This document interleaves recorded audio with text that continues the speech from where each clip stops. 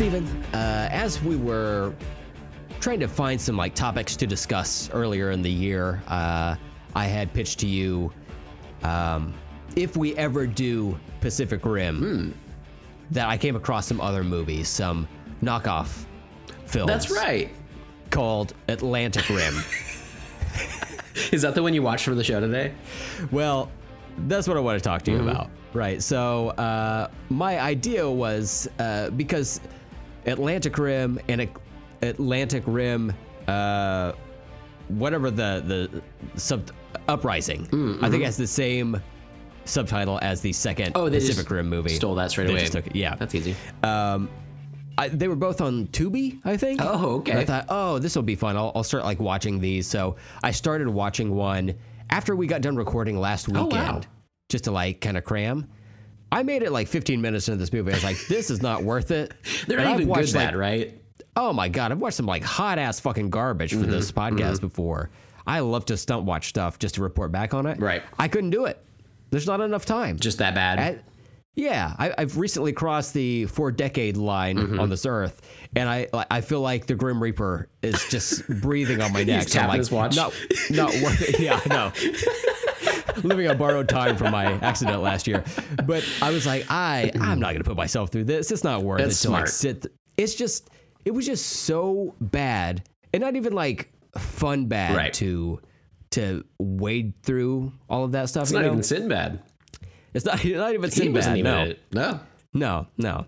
I wondered though. I've never seen him. Don't even bother. There you go. Don't even bother, honestly. So I made it 16 minutes, and it's just corny. It looks terrible. Right. Acting is bad. Special effects are bad, and I think we had talked about this on air on the last episode. I can't quite remember, but so Atlantic Rim is a 2013 direct-to-DVD release from The Asylum. Have you heard of The Asylum? They are the type that do these. Yeah. Yep. Yeah, they're the company that produced the Sharknado films, so it's that level of quality, but maybe less so. I was gonna say at least Sharknado has some fans out there, right? Like that whole series. Right, I've tried to watch it. It's still not bad enough to be good to me. It's still just like really like the effects are horrible and the acting is just too bad. But at least that one has some sort of fun to it. And these other ones though, like I'm glad you said 2013. I was looking it up too, and this was actually released before Pacific Rim. Yep, that's wild. Correct. So I had looked at it some more, and the Asylum will do this. They'll like hear about a movie that's being made, sounds like it's going to be profitable, so they put together these different movies that are similarly sounding, and they drop them on DVD like just before this comes out, or the blockbuster comes out, right? Just to like catch some like drift from the sales of that movie. So it's like free writing. It's drift compatible. Is the term that I saw. Absolutely. Oh my God. Hell yeah. But these movies are referred to as a mockbuster. I love that title. I've never heard that term before. It's so fucking spot on. The guy who runs the Asylum, he doesn't like that. He prefers to call them like spin-offs. That's but too like bad. we all fucking know. We're not gonna call it that, dude. They're not spin-offs. No. This is not Frasier. Can't just say it. It's Frasier, oh, Steven. my bad. Oh, Frasier. my God. Yeah, that's what they call it. So it just kind of fascinated me that that's their whole business plan, right? Until they kind of hit on these weird animal-related disaster movies like Sharknado, Sharktopus, Lavalangela, that type of thing. Oh, yeah. And they made those movies for a while. They might still, I don't know. I don't know if they're still putting these out. I don't pay attention to them mostly. Yeah. They had one that came out around the time of the Transformers movie called Transmorphers. Right. And I feel like I remember that coming out. Evidently, it was just the hottest possible garbage. But the quote I read from the guy is like, oh, yeah, like a lot of other movie studios would put out, spin-off movies, but they would be more subtle about it. At least we're trying to be upfront about it. But like all that to say, we would still, we're still telling our own original story about these robots. And it's like, dude, no, you're not. You're not. Because I've looked How much at of the story title. did you get in the 15 minutes? Almost none. I couldn't even remember. My brain has tried to like scab over that memory. It's just like the most cheesy looking people. I think Tretch from Naughty by Nature was one of the actors. Yeah. But and he was like one of the better actors in it. But I think I've seen him in stuff before. But all that to say, it's not worth it. I'm sure there's like an audience that gravitates toward these movies because of your mother-in-law. Yeah. She has no idea. They're all the same, and that's probably their business plan. You know, it's like somebody rents the movie on accident on demand or whatever, or goes to a video store. It's like, oh yeah, I heard about this movie coming out. Oh, it's already out on video. Let me go ahead and rent it. Or for Christmas, your in-law gets you Webman instead of Spider-Man or some shit like that. You know? I love Webman though. Webman, yeah. He's pretty great. What's his power? He uses the internet. Okay. It's just that meme of that like kid from the 90s, like thumbs up, like, yeah. Oh, you mean Brent Rambo, Steven? Put some respect on that Brent's name, Steven. I'm so sorry. Yeah, he's one of us. Very protective. He would never be in one of these movies. He would never, no. He got the power. I do believe that you're right, that it's more about them tricking people. That's what I don't like about it. It's not them even capitalizing on the fact that these other blockbusters are out there. It's that they are trying to get people to be like, I remember there's like a monster movie and it had Rim in the title. Hell yeah, dude. Yeah, it did. It was, I definitely didn't rent any movies called Rimming in it. I never would. But yeah, and you just pick it up real quick at Walmart or like on demand, like you said, and you just go with it. Would that movie have been called wait, hold on. Fuck. Aslant lick rim job. Oh yeah, nailed it. Hell yeah. That was joke formation as it happens, folks. I had it in my head, and then as I was like trying to like pause, I had to wait. What was it called? You're like, wait a second, I fucked it up. More? Yeah. Again, head injury. You can't be blamed for it. It's not your fault. I can't. Yeah, I'm glad that you tried to stunt watch though, because I would never give this a shot. I know it's not for me. There's a certain. I feel like the bad movies that I like that are good are not meaning to be bad. And I feel like we've said this before and other people have about like nobody sets out to make a bad movie. It's not necessarily true. I don't think these people set out to make a bad movie, but I don't think they set out to make a good movie. I think they know exactly what they're making. Yeah, they're trying to make a profit. Paycheck. Yeah. Exactly. There you go. And the people involved, like there's a name I recognize sort of, it's Graham Greene in this. And I looked him up and I was like, oh yeah. He's like, he does a lot of indigenous movie roles and stuff. And I was like, I've seen him in those and he's actually can be good in things. He was not good in this. Yeah, there you go. So yeah, there you go. I do. I feel like any of those people though, it's just more about, the paycheck at the end of the day for those actors too. And that's fine. So, but I'm not going to pay him for it. No. So. And then like it's just rings so hollow. It's like, oh, we're going to make this movie anyway. We just, it just kind of happenstance. But it's like, really, you're going to make a movie called Tomb Invader where your character is dressed like Lara Croft. Okay, sure. No one fucking believes that, dude. Lauren Kraft. Lauren Kraft, yeah. Yeah. Uh-huh. That's actually a good one, though. That's one example of a good one. That's the problem. Sometimes there's a diamond in the rough. Mm-hmm. And they're all shot in Pensacola. So yeah, I'm glad that you gave it a shot for us, though, man. And I hope today we watched a better movie. So let's get into the show and say we're doing it. I'm Steven. I'm Brent. And welcome to Let's Talk About Stuff. Today, we are talking about Atlantic Rim, obviously, as Brent said. Obviously, there we go. Very excited about it. Have you ever wanted to see Rock'em Sock'em Robots, but shittier graphics? I imagine that's actually the level they're at. They're like, we can't afford to actually make our own robots. We found some. It would have been an upgrade, honestly. Right, oh, there you go. It's even worse. It's like if you took like video, like camcorder, like 1980s camcorder footage of Rock'em Sock'em Robots. Oh yeah. And then you like fed them through the filter of that 90s computer animated like Canadian cartoon Reboot. Do you remember that? Oh, yeah, I think we've talked about that once. Yeah. Yeah. If you like put it through that filter and then you're like, you like gave that to an artificial intelligence and they like made this movie. That's what it would be like. Yeah, with all the talk of AI right now, this is exactly up their alley. You know, this is the kind of quality I imagine right now. I bet that's just around the corner for the Asylum. The Asylum's going to be taken over by AI. The AI Asylum is what they're going to have to rename themselves. Perfect. You know? Yeah. The Asylum. Mm-hmm. The AI is running the Asylum. And I believe it because the junk they put out there. But ironically, what if they became like the new big studio? What if they like It could happen. What if it worked? I don't know. That's crazy. We don't know. But yeah, before we get into Pacific Rim, our main topic today, we do have a few little mini topics. You don't have any beverages today to review on the show, do you, Brent? Just water, Stephen. I'm recovering from a cold, which sucks. I hate being sick. I had a 5-year run of not being sick. I was just sick around the new year, and I thought, oh, well, I'm good for a few months. No, Stephen. Didn't you have COVID last year? Yeah. That was cool, dude. No, but you said you had a 5-year run.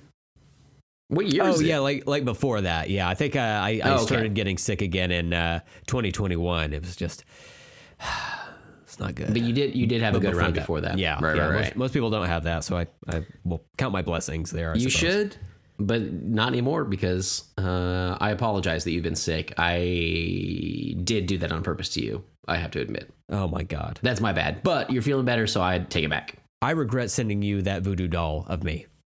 Look, I keep it by my bed. I do things with it. That's all I'm going to say. Well, you're just lucky I'm stretched out now and a lot of stuff doesn't hurt me anymore. I can't hold any food in my butt. I cannot. I've lost so many butt chugging competitions you don't even know. Oh, that's so sad for you. There's so many colleges around town. I can't even show my face head anymore, Stephen. Oh my gosh. Yeah. Wow. That's really embarrassing and I apologize. I really wanted to win that Pop Rocks tournament. Oh no, that's like you were gearing up. You've been training for that for years. I know. But I did win the Diet Coke and Mentos one, so I'm feeling pretty good about that. Yeah. I shot up higher than anybody. Than anyone. You see it from space, I'm told.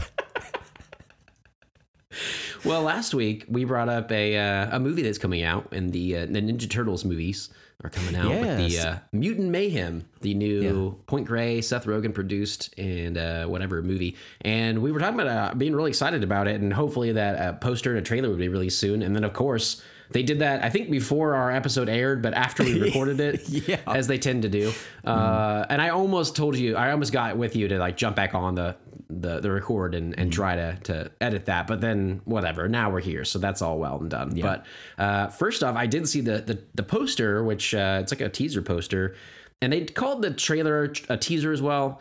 Just because it's the first one does not mean it's a teaser. It's either 30 seconds and short and it's a teaser, or it's a trailer. Those are your options, and it's like a 2.5 minute trailer. All right. Yeah. Thank you for letting me get that off my chest. Yeah, of course. But the poster, really loved. It's just like a skateboard with like the logos on it and like I don't know which hand it is. I think Raph or something is like Michelangelo, if I remember correctly. It's definitely Leonardo. And then so he's holding the skateboard at the top, and it's just like simple but cool. And I was like, yeah, fuck yeah. And then I saw like right after that, I saw the teaser. There you go again. The trailer had come out, and I was like, oh fuck yeah.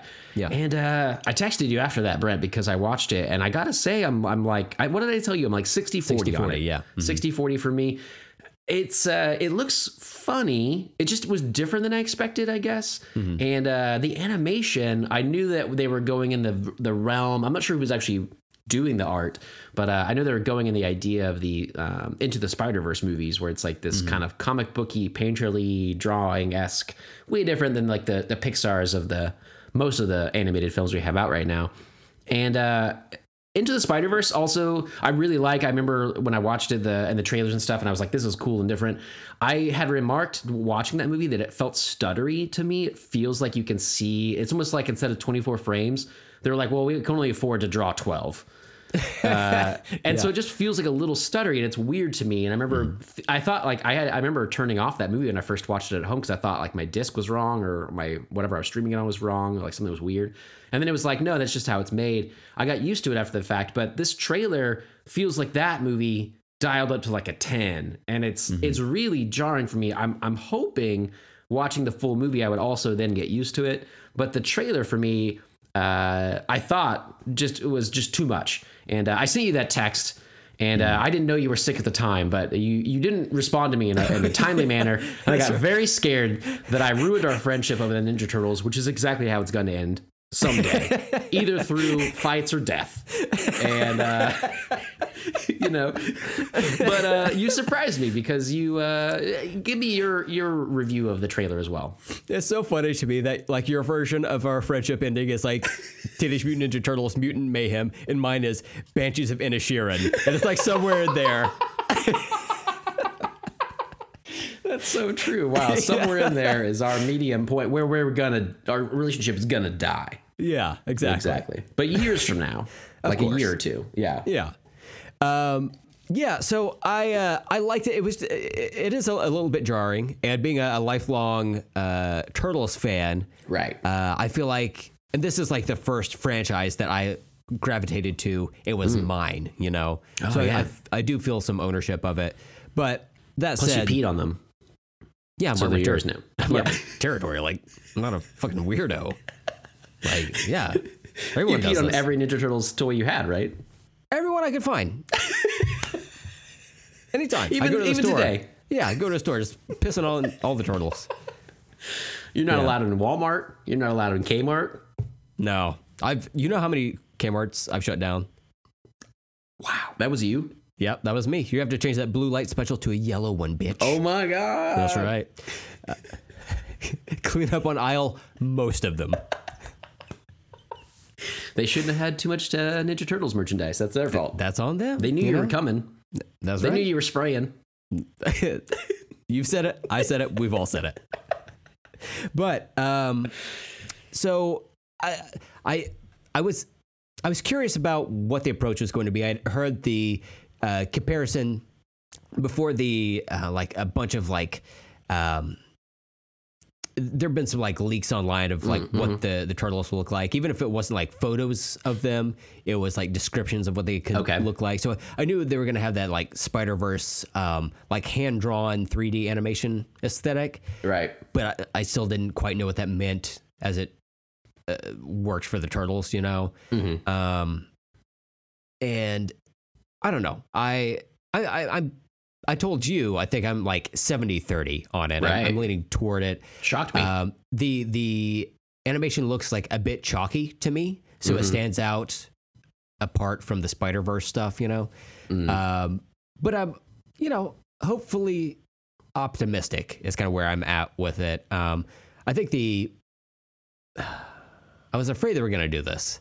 Oh. Is they were going to have like all the turtles in do-rags, but it's just Raph that has one, I don't get the do-rag.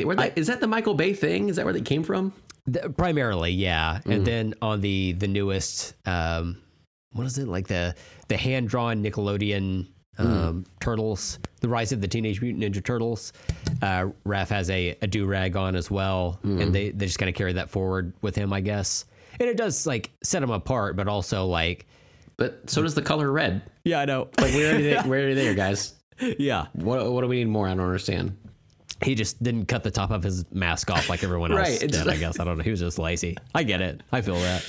But fair enough. Like I really like the look of Leonardo. I feel like kind of consistently he's the baseline design for the turtles, and then everyone else is a variation of that theme, Like Donatello is a Leonardo with glasses, slightly shorter. Raph is one that's a little bulkier, but has a do-rag.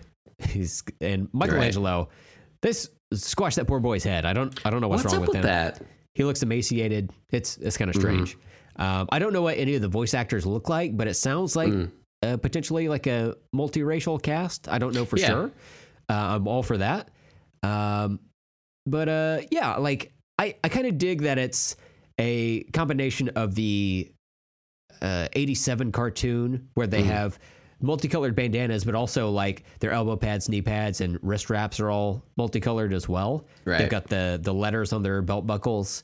Oh yeah. And then they've got some like, I don't know. I guess the more modern thing is Donatello wearing glasses on his mask, and then Raph's do-rag. He's a nerd.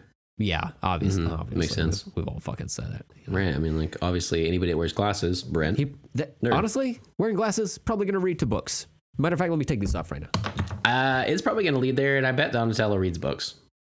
Oh my God. I hate to be the one to tell you that. But Raph, your favorite, he likes to go to porno, like, theaters in trench coats. So you do have a friend there, which is nice. But one for critters. And leave it playing. Yeah, I'm still excited for it. Like I said, I'm 60-40. I'm still excited. I'm over the threshold there, but I'm just a little less. It just was a little jarring.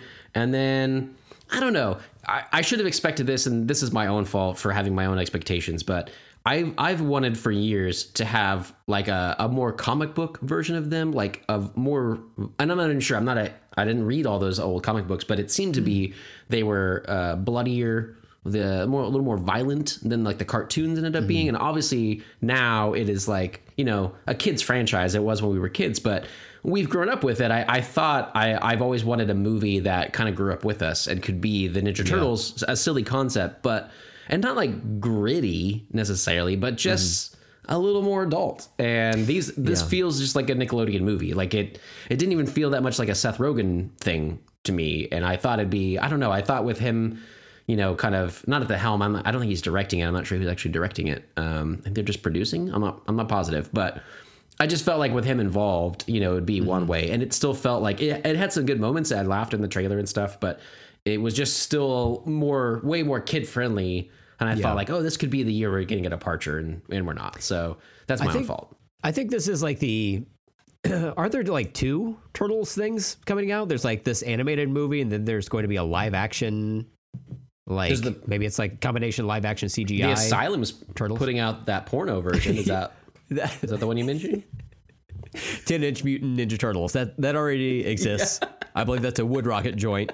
But yeah, I thought there's going to be like a separate like Nickelodeon, but like live action. I can't remember who's going to do it. I thought that's what I heard. Perhaps I just might be, man. I don't know. I'm living in a different reality, but I thought there were 2 different versions of the Turtles. But all that to say, I thought that was going to be the more mature version of that. Like I feel like what you're looking for is like one that's more consistent in tone with the 1990 live action movie. Yeah, that one's like fairly adult. Like it has some real adult moments in it and stuff. There's Sam Rockwell gives children cigarettes in that movie. Yeah, you know.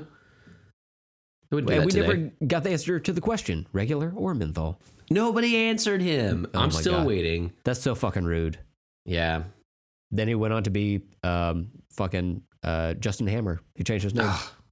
Changed his name. Building weapons. Wow. Yeah. But he started on the streets. Part of the foot. Selling feet pics. Go listen to those outtakes. Go listen to those outtakes, guys. Yeah. Woo. I'm seeing too. The director is Jeff Rowe of this new one, and he did the Mitchells versus the Machines. Did you ever watch that one? Steven, I take it back. This movie's gonna be great.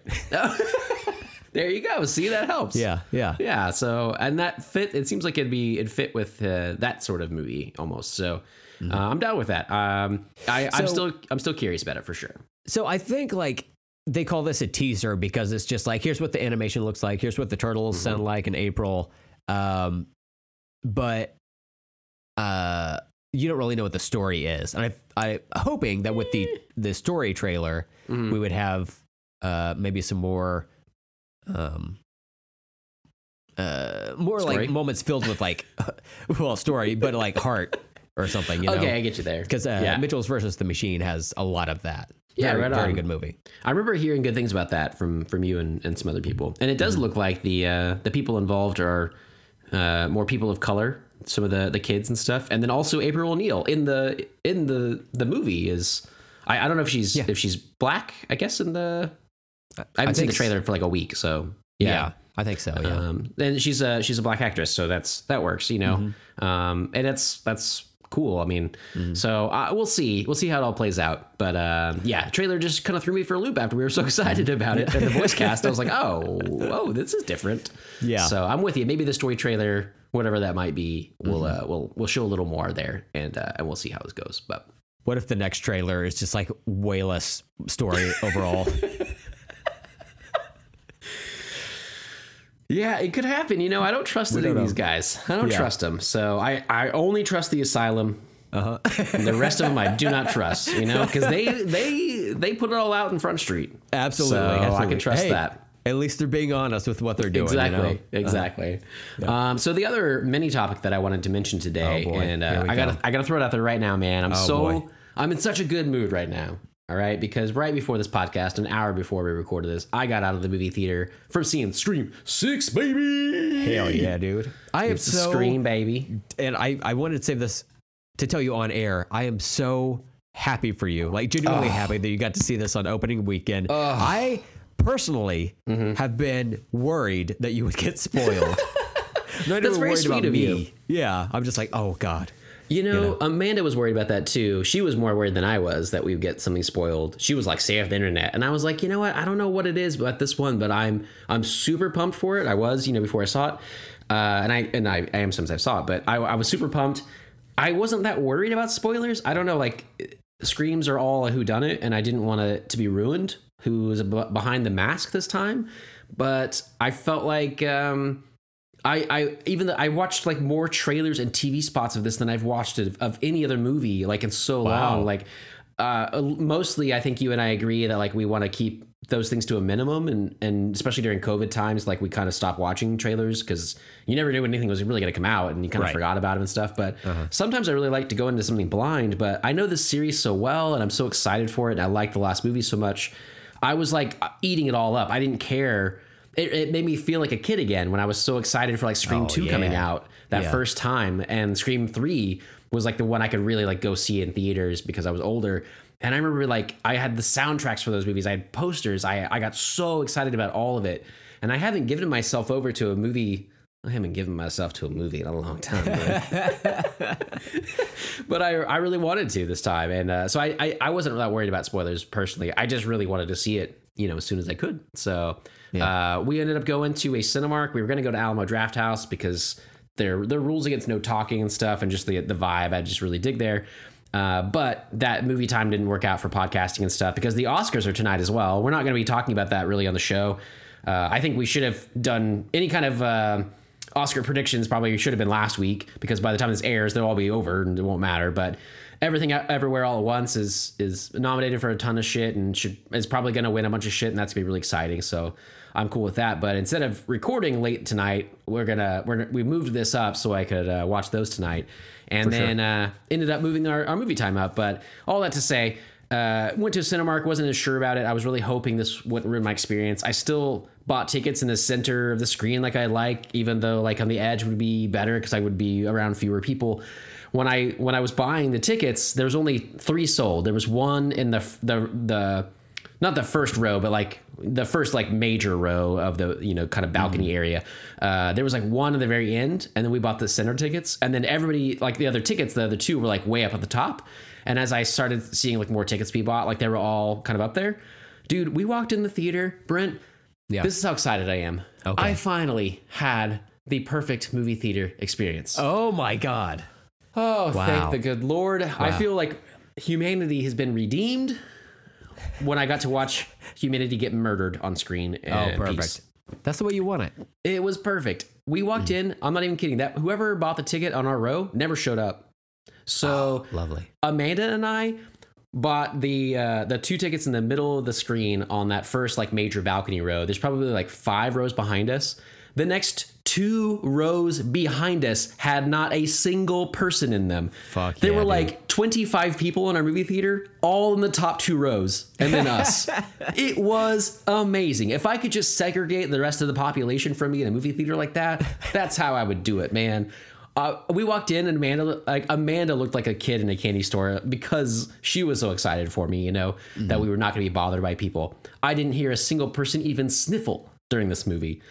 I didn't have to see a phone or hear anybody talk. It was glorious and it was lovely. And so that was wonderful. I was so excited to see it in a great experience on opening weekend. We almost went on Friday night and I was like, fuck that. Sunday, middle of the afternoon sort of was going to be our vibe, and it was better than I could have possibly expected. A movie, obviously not going to spoil anything. Next week, you and I are planning on discussing that movie. You're going to see it this week.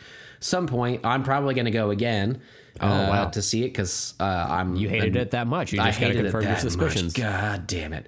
Yeah. But yeah, I won't spoil anything. I had heard a review from, I can't remember her name right now. I'd love to mention her, but there's a reviewer I follow her on various socials, and she had said that she had a blast with it. She said it's fun. It's like one of the funnest Screams, and it's one of the funniest Screams. Totally agree with those statements. Just had a really good time. I think the New York setting is fantastic. They really could do some interesting things they couldn't do in the other movies. The whole vibe of it, the characters that survived and came back from the last movie are fantastic all over again. Just everything was really great.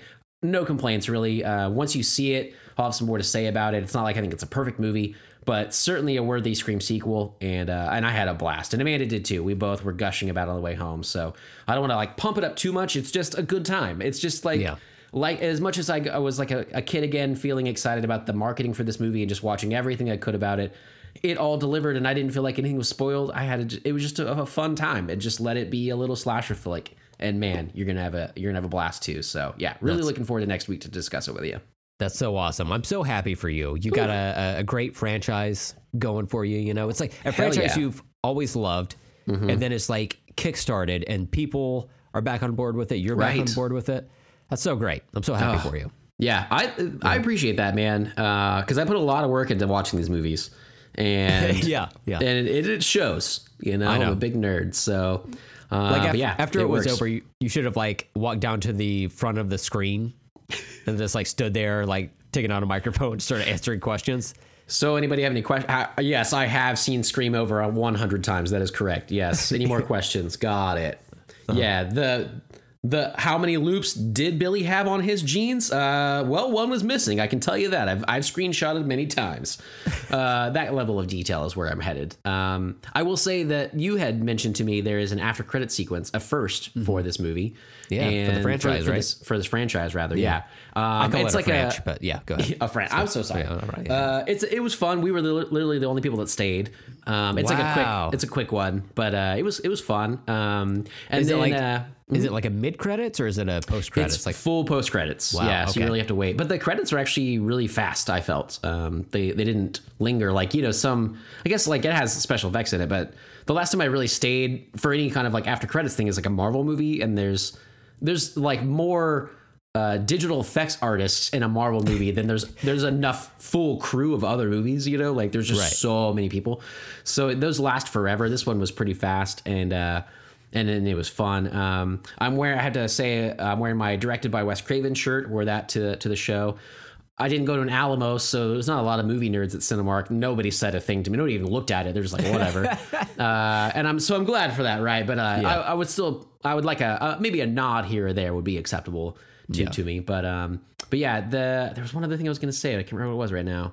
I do have a question for you about the movie, and it's not a spoiler about the story itself, but on the marketing, it's marketed as Scream VI for 6. This is the first time they've used the Roman numerals in the marketing. Do they carry that through in the movie itself when you see the logo? They do have that in the logo itself when the movie, when it kicks off. Interesting. Indeed. Okay. And it looks cool how they do it. I wonder if it's confusing for people who just like heard about Scream last year. Right. With Scream 5, it's just Scream. And it's like, Scream 6? Fuck, we missed like 4 other movies, And it's like, didn't that just come out? That's so weird. And it's weird. I don't know why they did the Roman numeral after all these years, but for some reason it works for this franchise. It looks good in the logo. It really does. They turned that M into a VI. It's like, you know what? Graphic designer earned their paycheck that day. Right. I did see Cargill, who I haven't mentioned in a while, but he wrote like Doctor Strange, and I follow him online and stuff, and he went to see it, and he wrote it like that. Like he wrote Scree, and then like a 1, and then a V, and then another 1, sort of, or just like a capitalized I or whatever. And it looks really weird when it's not like stylized in a font, but just like a regular like Times New Roman or whatever, on like a social media. And I was like, I've never actually seen anybody just write that. That's kind of weird, like jarring looking. But yeah, it was no complaints, man. It was a lot of fun. So that's awesome. Hell yeah, dude. Forward to, I'm so excited. I'm so glad because I knew you were going to see it today. I was afraid that we'd hop online to record this episode. And I'd just be crying. Be so bummed out. I just have an actual frowny face on. Yeah, you'd be like that crying emoji with the two like thick blue lines under its eyes, you know? Like, but, I'm just so upset. I'm so glad that that's not the case. So I'm pumped to see it now, even more so than I was before. Yeah, and it's cool. Like this, man and I realized we had gone to the drive-in to see Scream, the last Scream 5, right? Mm-hmm. And then this is the first time we've been in a movie theater together, Amanda and I, since November of 2019 when we saw Knives Out. So wow. Again, I keep forgetting if the Star Wars was right around there too. But yeah, 2019, December, November, somewhere in there was like the last movie theater we went to. So it's been like 4 years. And so that was pretty fun. And then to have such a good experience, she was part of the experience for me, right? Like it was fun watching a movie with her. And we haven't been to the movies in so long. We had like popcorn and candy and the whole bit, you know? So it was a blast, man. Wait, what kind of candy do you get? Sour Patch Kids. Sour Patch. Oh shit, this guy ain't fucking around. I ain't fucking around. I love a sour candy during the movie, man. Oh yeah. Sour gummies. Ooh, that's my jam. I almost brought my own sour gummy worms, but then Amanda got there and she's like, nope, I got to eat children. So my wife is a witch. Have I not explained that? Yes. And also pro-choice. So it exactly kind of works out both ways. All right, man. Well, that's all the mini topics today, right? So yeah, that's it. You want to jump right into Pacific Rim? Absolutely. I'm so excited. So, a couple of things I wanted to get off the front line here. Obviously, I'm going to go through the director, cast, and crew, and all that kind of stuff. But one thing, like you had mentioned, whenever the Asylum's The Atlantic Rim came out, these both came out in 2013. I didn't realize when we picked this that this was the 10-year anniversary for this. That's pretty fun. Same, yeah. This totally kind of slots nicely between Edge of Tomorrow / Live Die Repeat and Looper. You know, so we've got like a kind of a 3-year trilogy. Man, that's pretty fun. Our last 3 episodes. So didn't even mean it. That no. Yeah, that's pretty rad. But yeah, so it was released July 12th, 2013. I remember going to see this movie because we had moved to Houston 10 years ago, and I remember seeing this at Alamo Draft House. I worked there at the time, but we went to a different location, and I remember it because it was a smaller. That location is not as good. It's closed down now, but it wasn't as big. It was kind of the old school, like sloped floors, not like a stadium seating, you know, and the screens were farther away and they're smaller. So this movie like really, you know, wants to be seen on the biggest screen possible. That's the type of thing. So we didn't have the best movie theater experience. I remember that. And I also remember not really liking this movie when it first came out. So I watched it at the theater and remember being like, well, that was a dud. Like, it just didn't gel with me. And then I don't remember after that. I don't really remember the in-between transition of when I fell in love with it. But now I have seen this movie dozens of times at this point. Probably, I don't know, 20 at least. I don't know. Wow. I've seen it a bunch. And so, yeah, I'm curious for your history with this as well. What do you recall about this movie? How many times have you seen it? I've seen it twice. So last night was the second time I've seen this movie. I don't think I watched it until it came out on DVD, and that was probably like maybe a year or so after it hit disc. Right. But I heard about it, and it sounded like it was a cool thing to see in theaters. I just couldn't make it there at the time it was there. So I remember liking it back in the day, but I didn't remember a lot of the plot. I just knew there were robots punching monsters. Right. That was it. Yeah. And you like those things, so that works. I do like those things, Steven. So it feels like this would be a shoe-in. Yeah, so obviously you didn't like keep up with it or anything like that, but you kind of liked it. Kind of thing. Yeah. Right on. Well, I also this time, since I've seen this movie a bunch, I own it on iTunes, so it's one of my kind of comfort movies. I mentioned it the other week when we were recording because I like Live, Die, Repeat also, or Edge of Tomorrow, or whatever you want to call it, also grew on me over time. I liked that movie the first time, but over time I was like, oh, this is really pretty great. And the more you watch that kind of movie, it really rewards you to see it over and over again. This is a similar movie in the fact that it's like so detailed. There's a lot going on that's kind of fun to see in the background and see the effects and everything. But in particular, this reminds me of like Starship Troopers. It's kind of this almost like 90s throwback sort of action movie in a way. And it just has this like vibe. It's just kind of silly. That's part of the reason I didn't get it at first. Like the score, I'll talk about that a little bit later, but it's so rockin'. Charlie Hunnam is just not that great to me, and he's not that great in this, and he didn't sell it for me fully. But now I kind of appreciate all those things, and it has this good quality. The same way as Starship Troopers, like Casper Van Dien is not a good actor, but like I love him in that movie, like he works, and so it just has. That's why I've watched it so many times, but. This viewing for this podcast, I watched it on Saturday morning. A Saturday morning cartoon. So great. Totally worked. First time I've ever seen this movie in 3D. Oh my God. I have the 3D Blu-ray with me. So I've been on that kick lately. You know, I watched Avatar and Avatar 2 recently and everything. But I really specifically like watching movies in 3D that I've never seen that way and a movie that I've seen a lot but haven't seen that way. Because it kind of, it's like new again. You know, it's like I get a chance to see it a different way.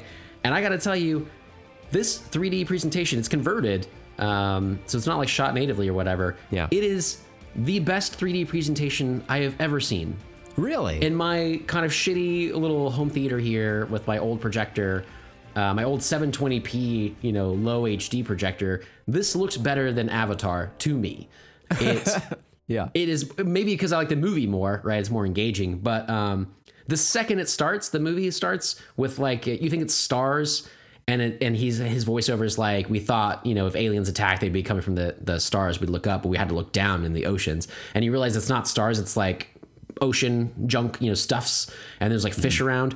That scene in 3D is like, my mind clicked, and I was like, oh my God, this is like watching this for the first time again. It was so fucking good. And they apparently spent 40 more weeks converting it than they do for other conversions. So they spent almost an entire year extra over other conversions to make sure it like lived up to Guillermo del Toro's like vision. Sure. And it totally works, man. Like I was shocked this was not shot natively in 3D. It looks so good, and I had a blast with it. So I know that's not everybody's jam, but man, it really fucking worked for me. So it was a blast. That's awesome. This movie is just 300% spectacle. That's almost all it is, So absolutely. If you're gonna make it have an incredible third dimension on top of it, then you might as well go for it. That's where you're getting asses in the seats. I'm sure the Zack Snyder movie Sucker Punch probably looks good in 3D as well. But yeah, there you go. It probably does. Yeah. But yeah. So and I'd read that this was like around the time Avatar came out in 2009. This was 2013. This was the same year. This was the second highest grossing 3D movie that year after Gravity, right? This was like Gravity was like a big 3D movie that was also like, it's like stunning presentation, but the movie's like so or whatever. But it was still like the heyday, from like a decade or two ago. And Guillermo del Toro had come out and said like he's not going to do 3D for it because 3D with like huge figures, like you can't get that parallax effect. It doesn't look that way. Like a building to us doesn't look as 3D as like something right in front of our face, because it's like the distance and the size, like we don't understand the scale. We can't see that. And so he's like, in 3D in a movie, like it's going to make them look like toys or like human size. It's not going to work. And then they converted it, and he was just like, he said, I can change my mind. I'm not a politician. I can Mitt Romney this, whatever. Like I can flip flop. And but then when they did it, he really put all the effort in to make it look good. And it doesn't, like, they don't look tiny. They look massive still, and they just look 3D. And like the monsters, all of it was stellar. So highly recommended if you can find it that way. It was pretty rad. So I'm gonna jump into the cast and crew real quick. All right. So again, this is a 2013 movie. Directed by Guillermo del Toro. It is co-written by him and Travis Beacham. I read a little bit about the making of it. Travis Beacham was working on another movie with him, and that fell through. And then he was on a beach one day looking at the ocean, and there was like a foggy day. And in his mind, his name, of course, it's right there. It's right there. So he has to literally go to a beach every day. It's mandatory. Yeah, He's got an ankle bracelet. Yeah, not from the judge. It's just he just really likes bracelets on his ankles. If he doesn't show up to the beach, Sebastian the crab gets pissed. Oh my God, he gets so mad. Exceedingly litigious. Yes, everybody knows that about Sebastian. Yeah. But yeah, he looked out of the ocean in this fog, and he just kind of imagined a giant monster fighting a giant mech, and he was like, "That'd be really rad." And then they kind of came up with the story, and Guillermo del Toro found out about it, and they started co-writing and stuff and producing that, and then this one got made. So it stars Charlie Hunnam Idris Elba, Rinko Kikuchi, Charlie Day, Rob Kaczynski, Max Martini, Ron Perlman. I specifically wanted to also mention Clifton Collins Jr. Yeah. And Bern Gorman is the other doctor. What a name. Yeah, I know, right? I saw that today. Wow. Bern Gorman. Bern Gorman. But yeah, had some, great people in it. I think we'll go kind of in depth on a lot of those, but yeah, that's pretty much all the actors in it and stuff. I remembered Idris Elba was in it, and I remembered that Charlie Hunnam was in it as well. Mm-hmm.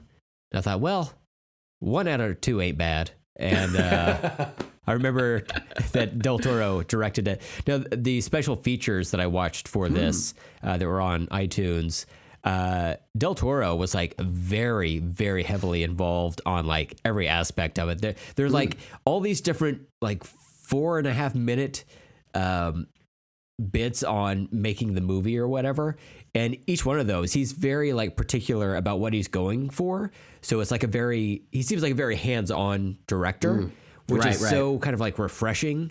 And, I like a lot of the movies I've seen from him, but I'm never quite sure as to the extent of how hands-on a director might be. It seems like Kevin Smith is very like hands-off, maybe to the detriment sometimes, but I still like him or whatever. Right. That said, it's like when you think of Spielberg, I'm not sure like how hands-on he was for Ready Player One, even though he makes incredible movies. I like that movie in general, but like I don't know how specific he was. It's like Ryu from Street Fighter wouldn't walk like that. Right. This. Maybe there are like other creative individuals involved, but I do like what I saw in the special features of how directly that Del Toro was working with his team to make sure the monsters looked a specific way, or they were constantly visually interesting or looked similar to animals that we know of, but with little twists here and there, Right. The mechs had specific styles to them depending on what country they represent or whatever. I just really appreciate the design of the movie. Yeah, that's one point I'll bring up definitely later on more and more is the design of the mechs and the kaiju, and I just think it's all like really stellar. And what I read about him, I should watch some of the special features too. I don't think I've watched anything from my iTunes copy. Your dog has, but I haven't yet. Miles is very pissed. You wouldn't let me watch Atlantic Rim with you, bitch. He's very upset. He's a huge fan of the Asylum. Yeah, your dog Miles, but of course, yeah, he's an investor. What can I say? I'm a huge Del Toro fan of what I've seen of his as well.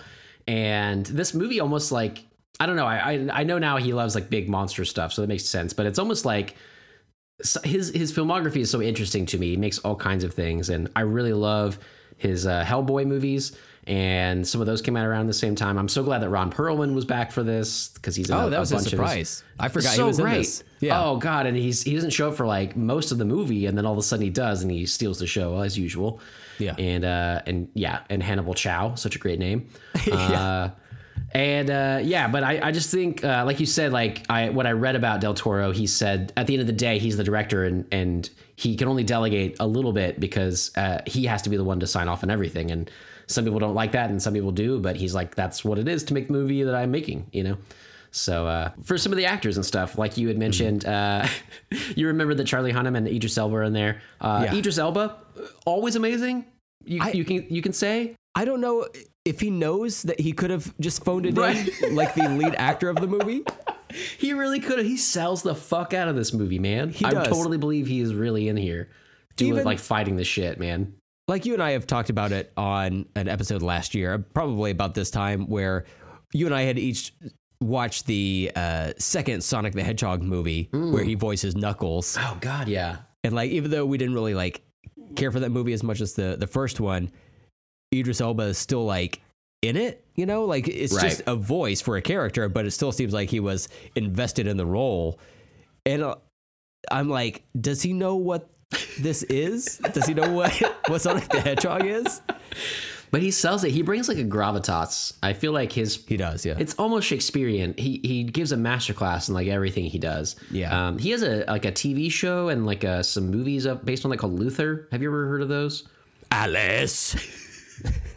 I've heard really good things about him, but I don't. I know I want to follow him more. Same. Yeah, and I realized too, I've still not seen Hobbs and Shaw. Isn't he like the big bad in that? Oh my God, Steven. Right, I'm the Black Superman, baby. Yeah. He's also Austin Powers. But yeah, he's fantastic, man. He is, man. Like, he was one of the our first celebrities to get COVID as well. Oh, wow. I didn't know that. Yeah, it's Tom Hanks and Rita Wilson. And then is her name really Rita Wilson? Because I now believe I'm so, like, because it's like Wilson the volleyball, right? Right. Was he? Yeah. Was that substitute for his wife? Was he fucking a volleyball? Because Rita Wilson, that is definitely her name. So well, it had to get that hole in the top of it some way, you know. It's like after all those years, it's not filled with air. Okay? No, that thing is squishy. No. Tom Hanks was dunking nut inside of it. So some of the other people involved, Rinko Kikuchi, I apologize if I'm saying that wrong. I don't know her from much. I saw that she was nominated for being in Babel years ago, which was kind of like an Oscar baity movie. I never really liked that much, but I don't know her from much else besides Pacific Rim, but I love her in this movie. I love her Mako. I love her character. Yeah. Her like hair, her black hair with like the blue tips on the front. Just fucking looks stellar to me. It's just like clean and nice, and she is like a badass in this. I just really liked her. What do you think about her? I liked her a lot. She was probably. I wish this. Okay, Steven, I'm just gonna tell you. I thought this movie was just okay when I watched it the second time. That's all right. I liked it more the first time, I feel, or at least that was like the memory of a feeling I had about this movie. Then I rewatched it and I was like, I don't know about this. This seems like a Michael Bay movie where the camera doesn't move as much, kind of. That is a very helpful thing though, because this is kind of the same era of, it's still the same era because those movies never end, but they're the Transformers movies. Yeah. But those movies to me feel schlocky and dumb in a bad way. This one feels schlocky and dumb in a good way. For me, and it's partly because of that. I feel like I have a better grasp of what's happening around me because the camera's not just fucking flying everywhere, and the action's a little more grounded in my opinion. But I can totally see that. You really gotta hit better numbers. You gotta get to like 7 or 8. Once you get 7 or 8 viewings in, you're gonna be like, wow, this movie is really good. I sensed it was the meat problem, and you just confirmed it for me. Okay, I appreciate that. That's good looking out. Real quick, a quick aside. There's a new Transformers movie coming out. I think it's the end of the summer, right? Yeah. And it has to do with Taz. What are you doing, man? You got another doggy in now? My other dog is licking my bookshelf. Oh, like the actual books on my bookshelf. They're comics. Don't worry, listener. Right. Not breaking kayfabe My here. dog is not reading. He doesn't do it. He licks comics like that. A red-blooded American. But there's a new Transformers movie comes out, and it's got like the Autobots we know, and then like they're teaming up with some of the like prehistoric what was it back in the day? It's the fucking. Beast Wars? Like the Beast Wars. Is that what keeps coming to mind? Isn't this like Rise of the Beast or some shit like that? Something like that, yes. Yeah. There was a trailer for it before Scream. So Beast Wars was my shit back in the day, Steven. Yeah? I'm so excited. It's like a slightly plussed up version of Reboot. The aforementioned Reboot. Right. But all that to say, I thought the Transformers looked a little bit different in that trailer that came out. I was like, oh, that's kind of strange. And then I saw that it was a Paramount movie, and then the previous Transformers movies were Universal. I can't remember if how interesting Bumblebee, which side that fell on. But I think because it like changed movie studios, maybe they have range to like redesign the characters or whatever. But I don't remember where I was going with this. I think I was just trying to point out that that movie's coming out though. Yeah. And I don't know. I feel like the CGI in this movie holds up pretty well, but I did find myself like I can easily identify where the monsters and the like Jaegers when they were fighting, I could tell what was going on there. But for the what is it, like when they're like harnessed up in the little like battle suits and whatnot, sometimes, especially in the latter half of the movie, when fucking Milk Toast McGillicuddy and what's her name, Mora or Maury, Mako Mora, Maury, when they team up. Because their suits are the same colors, like the background, anytime there's like a close-up shot of them, it took me a second to like realize what I was seeing. Right.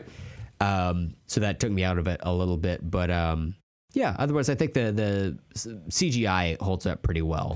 I think it after 10 years, I think it still stands out. I felt like at the time it was pretty great. And like the water they use, the waves and stuff. And there's a lot of like the whole like third battle or whatever, a big battle at the end, whatever, is all underwater and stuff, and like it looks pretty great. I feel like I like the designs and stuff. I feel like the effects hold up pretty well.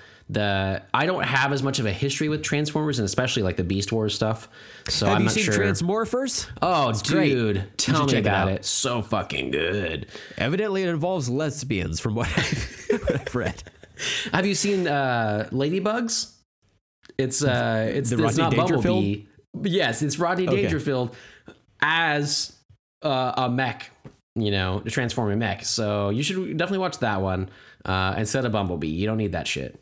No, I get no respect. Wow. People don't really know that Rodney Dangerfield was a founding member of Linkin Park. You're right.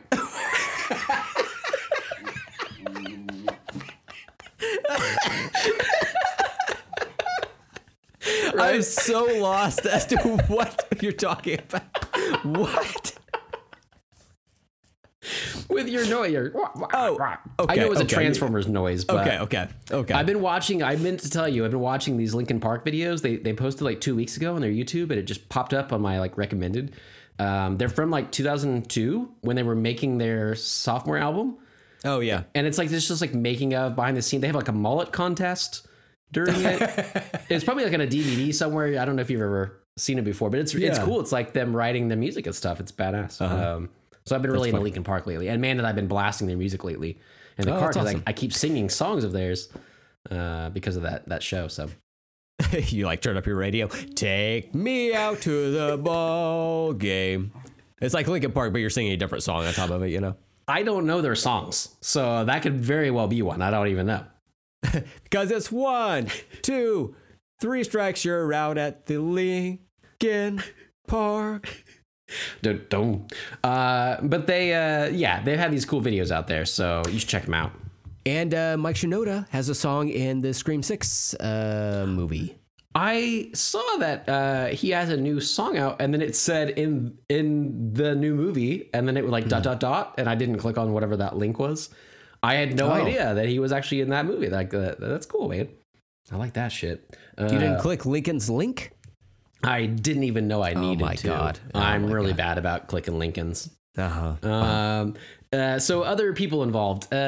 This is one of the ones in particular that I think threw me off at first. It's just kind of like Charlie Hunnam, where I'm like, I don't know really what Guillermo del Toro saw in him. I don't really want to bash on him necessarily. He's not terrible. He's just not great. I don't like the stuff he's been in. I don't think he's that great. He feels like Sam Worthington a little bit. He feels like he's these quote unquote leading men that I just don't understand the appeal, and they don't quite work for me. But in particular in this one though too, the scientists, the nerdy scientists, for comedic relief with Charlie Day and that Byrne guy, I can't remember his name right now. Both of them, Byrne Gorman, both of them, I like it now. I remember kind of hating it the first time. What is your vibe on them? Steven, I had this movie on last night. My wife had gone to bed, and I threw it on. I thought, this will be like a fun watch, and I'm watching it. I remembered not liking Charlie Hunnam's acting in this movie, and I've never seen. I don't know that I've seen a lot of his work. I've just never seen anything that's I've liked from him. Right. And so I was like kind of bracing for impact on that. And so it gets to the scene where the scientists are introduced, and they like run in from the rain, and they have like hoods over their faces so you can't quite see it. But one of the voices sounded familiar. I couldn't quite place it. But then he takes off his coat, and you see it's Charlie Day. I'm like, oh, okay, that's cool. I like Charlie Day. And then the other guy I don't know where they got Burn Gorman from.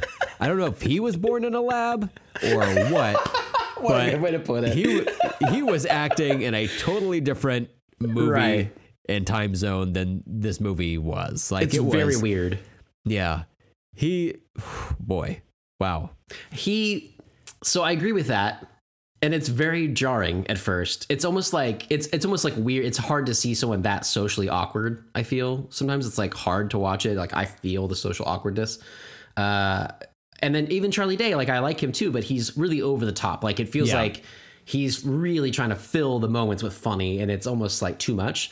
I believe I've read about a fan edit of this movie, which basically excises their entire characters, like just because like they don't want the comedic relief, you know? Yeah. And I can see that as well, but they've grown on me over time. That's what I was kind of getting to, is both of them have. I feel like the weird guy, Byrne, his character in particular reminds me of some other characters in other movies. Like there's a Peter Jackson movie called The Frighteners with Michael J. Fox? J. Fox.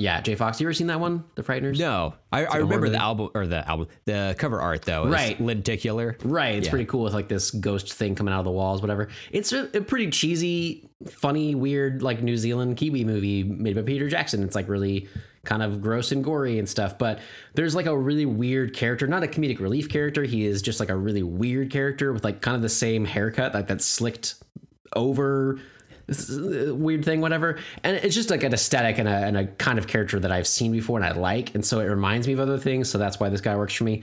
Otherwise, I could see it just like really rubbing people the wrong way, but they've grown on me over time. So I wrote down that he has real Crispin Glover energy. Perfect example. Yes. Yeah. Yeah. Very much like that. And yeah. And I'm not a huge Crispin Glover fan, but the things I do know him in that I do like, that is a good, an apt description of that and why I like it. So yeah, I can totally see that. But, and then Clifton Collins Jr., I specifically want to bring him up because that dude just like shows up randomly and I love him.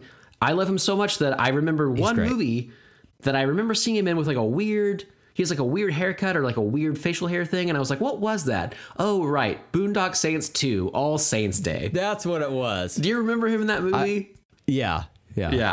I watched it in March of 2020, I believe. You watched that one too? That was the kickoff for COVID. God, that's what started it. That was Troy Duffy did it just before COVID times kicked off. That's how I celebrated. But yeah, that was. So I remember liking him, but he's also in the latest thing that I liked him in, and I thought he was great. Is the Veronica Mars season 4, or season 4 that they released after the movie, the one that came out on Hulu. He's one of the Mexican like hitman that come up there, and I think he's really great in that. Oh, that's right. I forgot about that. Yeah. So when he shows up, I'm always in for a good time, and I'd forgotten about him a little bit in this movie when I think of the people in it, but so I like that dude a lot too. He looked great. He had suspenders on, a little bow tie. Shows up to work to help manage these giant fucking battle machines, looking like he's just got off work from his barber shop. Well, he has the economy, then with all the monsters, you gotta have 2 jobs. So he actually is in a barbershop quartet as well. He's got 3 jobs. Oh, Stephen, I just realized that I did not answer your question about what was the woman's name? Like something Mora, Miki Mora. Oh, Mako. I liked her a lot. I distracted myself with that Transformers thing a while back. That's right. Yeah, I remember that. Yeah. But I liked her a lot. I thought that this movie. So Charlie Hunnam, right? Mm-hmm. I do not like him in this movie. Like it's just like every time he's on screen, I'm just like, why? Mm-hmm. Why is this guy here? The movie, if I could rewrite it in my head or re-edit it, would have been about her. She would have been like the focal point, the old 1997 X-Men cartoon. Jubilee was kind of the catalyst to the X-Men for us as the viewer, right? She's the one that introduced us to that world. I thought her story was one of the more compelling parts of this movie, and we should have just like followed her journey through seeing like the Jaegers and getting to know all this stuff, especially her getting saved as a young girl by Idris Elba's character. that could have been her way into that world. And then like she's giving the voiceover at the beginning of the movie and saying, here's how everything works, yada, yada, yada. And then if you got to have a guy show up later on who's pissed off because his brother was killed in battle or whatever, you could do that. But like, I don't know. I just could not identify with Charlie Hunnam's character at all. I don't like that he had an American accent. It was not good. And then where's he also, from? Hey, not from here, and that's all that matters, dude. All right, man, I get you. Hey, man, you see? Oh God, these colors don't run. Don't tread on me and other aphorisms. I know you're like just going through bumper stickers you've seen. He is from England, yeah, indeed. Yeah. Newcastle upon Tyne, Tyne and Ware, England. No, too many words. That's a lot. Throw him in the fucking harbor, bro. Ejection seat from the Yankee into the fucking Boston Harbor. You might like it now, though. I'll tell you why. His alma mater, University of Cumbria. Cumbria. Cumbria. Probably not said that way. I don't know, but that's how we're going to say it for sure. That's how we're going to fucking say it. That's how we're going to say it. Get yourself a Sam Adams and make fun of Cumbria, dude. I can totally see it, though. He was the worst part of it for me for years. And it's like I had to get to a point. I really did. Like when I'm not joking when I say like, seriously, like your 7th or 8th time, like you're going to be like, Charlie Hunnam's pretty good in this. Yeah. It feels almost like when you revisit the prequels and you're like, Hayden Christensen is not a bad actor. I think Charlie Hunnam is not a great actor, but Hayden Christensen is not a bad actor. It's like, this is what George Lucas wanted. And you have to like view it. It's almost like you have to see it enough and see it after enough time to review it and be like, oh, I get what they're going for with this kind of like whiny brat of Anakin instead of like what I thought he might be. And then it really fits in a way. And this one too, like I did have to like kind of convince myself over time, like, oh, what did Guillermo del Toro see in him and why is he carrying this whole story? And there is something there. I think you're right. Like it would have been better without him. I think your idea of following Mako instead is way better. And that would have been great. And in particular, that's one of the reasons I hate the sequel so much. Apparently she is in it. I don't remember that, but it switches instead of following her, it switches to a long lost, not a loss, but like, we just didn't know that Idris Elba had a son. And we follow another dude. And I'm like, what the fuck? Like, follow Mako. She's the one's awesome. Yeah. And so the sequel kind of shit on this one even more and her character, I feel. But I don't really remember what happens to her in there. So, yeah, I thought about like renting the sequel, Uprising. Not Atlantic Rim Uprising. Obviously, that's going to be free on Tubi for Time Memoriam. But then I wasn't having a blast watching this one. So I was like, I don't know. You're definitely not going to like that one then. Yeah. Because anything you liked... I mean, like, I do like, now I can't think of his fucking name, from the sequel. The guy that does take over that is better than Charlie Hunnam. He's the dude from Attack the Block and shit, whatever his name is. But he's still, like, he's cheesy in that. Like, it's everything in this one but worse. John Boyega, that's right, John Boyega. I love that dude, but from what I remember from the sequel, he's even really cheesy. And that one's directed by Steve S. DeKnight, and I can't remember what what else he's known for. I feel like he's like a hit or miss kind of guy for me. I think he was. Wait, did you call him Steve? Yeah. Because you don't want to call him Steven? You don't want to give him the satisfaction? Yeah, I don't want to. Well, I just don't know if I should claim him yet. You know what I'm saying? Okay, sure. I believe he was like the showrunner of the Netflix Daredevil show. Oh, that's right. That is it. Yeah, I don't know. Yeah. But the movie, again... that movie is way cheesier. I do feel like I kind of want to watch it now. There's also a like an anime on Netflix based on this. Oh my God. I just discovered that this morning. Oh, okay. Yeah. I didn't even know about it until like I started reading it for this movie or whatever. Did you watch any of that or even try? No, I just learned about it. I was like, and I immediately added it to my queue to never get around to watching. But like I have good intentions, you know. It's only I think the first season aired or came out in 2021. It's only 7 episodes, and they're all like half an hour or less. That's nice. I thought, okay, second season, also 7 episodes, same running time. Right. So 14 episodes. Can't wait to not get around to watching these. It's very exciting. You know, I've been in an anime mode here recently, so I'm like, oh, this is right up my alley, and I've already forgotten about it. Well, I mean, you weren't really sold on this movie, so it's not like you're really going to be rushing out, I think, to watch any of the other things, right? No, but like I do like the world of this, and I do want to see more like Jaeger stuff, you know. And if we could get like I think it takes like the main cast is just like a couple of like younger people, and for the anime. Yeah, that's what I'd heard about it. Yeah, and you know, as long as they can, what do you call that? Act. I think I think that might give them a leg up on this movie. I just like forgot how disappointing the acting was in this. Like Charlie Hunnam, I know you're being nice and saying you don't, right? You know, not trying to shit on him. But I will shit on him. Mm-hmm. I don't. He just looks. I don't know. I just like it doesn't work for you. Yeah. You know how like sometimes.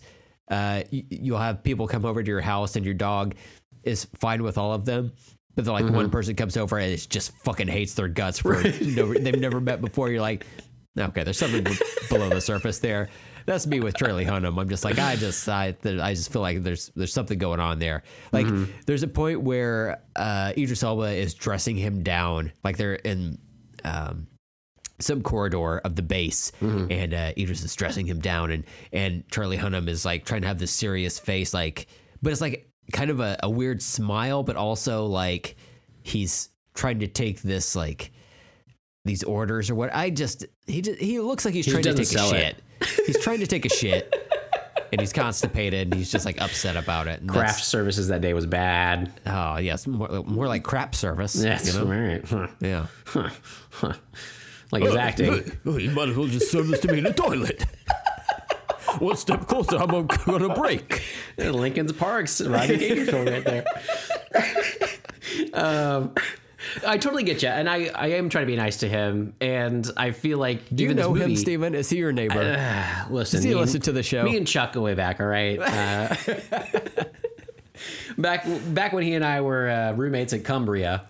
You know, we've just been friends ever since, but I you know, he just maybe chose the wrong path, but he is the number one reason why I didn't like this movie. Like the first time I watched it, I feel like he doesn't sell it, and it sucks because I've had to overcome that, and now I feel like I'm on the other side, and for one, I just accept it, and then two, I can kind of see what he was doing, what Guillermo wanted from him, and why it works in a certain way. Like the movie doesn't take itself too seriously. Guillermo del Toro talked really much about how he didn't want this to look like the other gritty blockbusters of its era, of its current era now, and he wanted it to be vibrant. He apparently one of the special effects guys is Hispanic of some sort, and he was like, I really want you to tap into your Mexican heritage, bring out the pinks, bring out the purples, bring out the blues, like bring out the greens, like I want to see that color. And it's like he was doing a different thing. I can kind of understand it, and I can kind of accept it, but I totally understand anybody watching this like my first time and being like, Charlie Hunnam doesn't work. And like I wish your story which is following Mako would be the number one, but even if we got the story we had, but there's just a better actor, and I don't know who I'd want to replace him necessarily, but think about what could have been, right? And so maybe someday we'll get some deep fake technology and we really punch this movie up, you know? But for now, it is what it is. And so, yeah, I totally get that. Maybe we take John Boyega from Uprising, put him in this movie, and then we can put Charlie Hunnam in the other one and just pretend that one doesn't exist. You know? Not worry about it ever again. I like that. So some things I can imagine that you would really like from this, though, and like you mentioned, the effects mostly hold up, and you like that and stuff. You talked a little bit about the kaiju design and the Jaegers themselves. I think both of them. I like the name. I like in the very beginning when it says like giant beasts and hunter and German and Japanese and. Just like how it sets the tone. Like this movie's full of like exposition and all that kind of stuff, but I like it when it all happens, and I just like the world, you know? Yeah. I think the exposition works. That was my first note, was that the exposition at the how did I mispronounce the word I just said?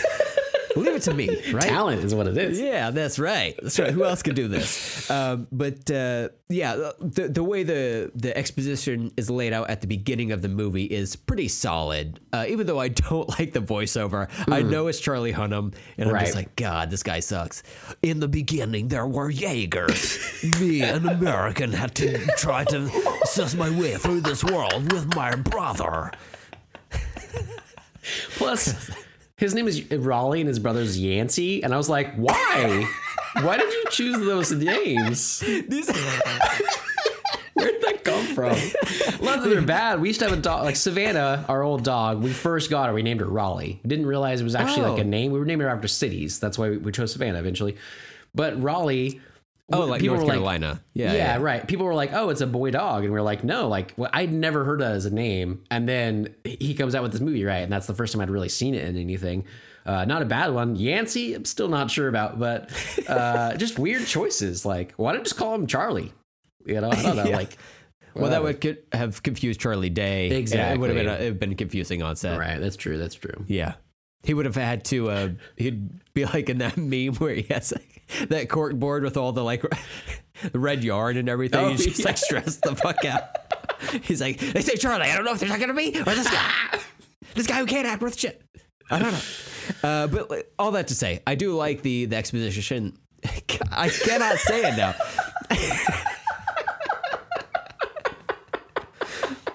Wow. We're going to have to go on an expedition to find the ability to pronounce the word exposition. I do like the way it's laid out because it does help the viewer keep track of what's going on because there's a lot going on. Right. Especially when Charlie Day's character does the fucking the neural handshake with the leftover brain portion from one of the kaiju. You see like a bunch of like images that are kind of like in like, it looks like they were like flipped negatives or something like that.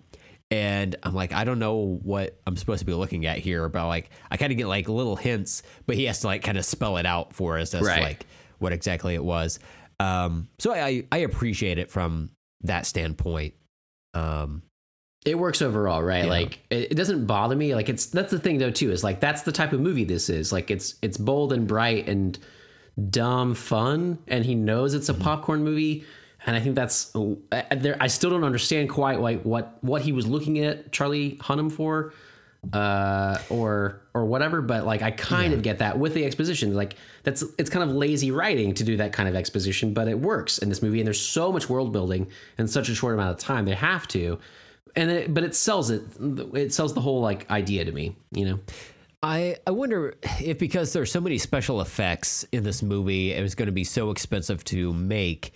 If they were like, well, because of that, your lead actor, because it's just based on spectacle. The marketing is based on spectacle, so you can get a budget conscious lead actor, right? So you go to like Actor Depot, and you're like, I have a coupon. I can't hear you. I assume you're laughing. Oh, there we go. I had to cough off screen, but I was laughing as well. Okay, good. Mm-hmm. Yeah. Yeah. You're like, I need a discount Hunnam. Yes, I need a discount Hunnam. I have a coupon. And then also my app says that it's buy 2 for 1. Oh. So, if I can go ahead and get someone to play his brother as well. Yeah. Ooh, they got a Yancey here. Cool. Discount. Yeah. Excellent.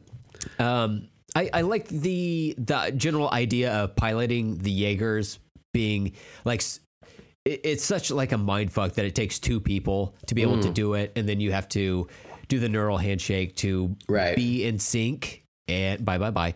And to be able to like pilot it.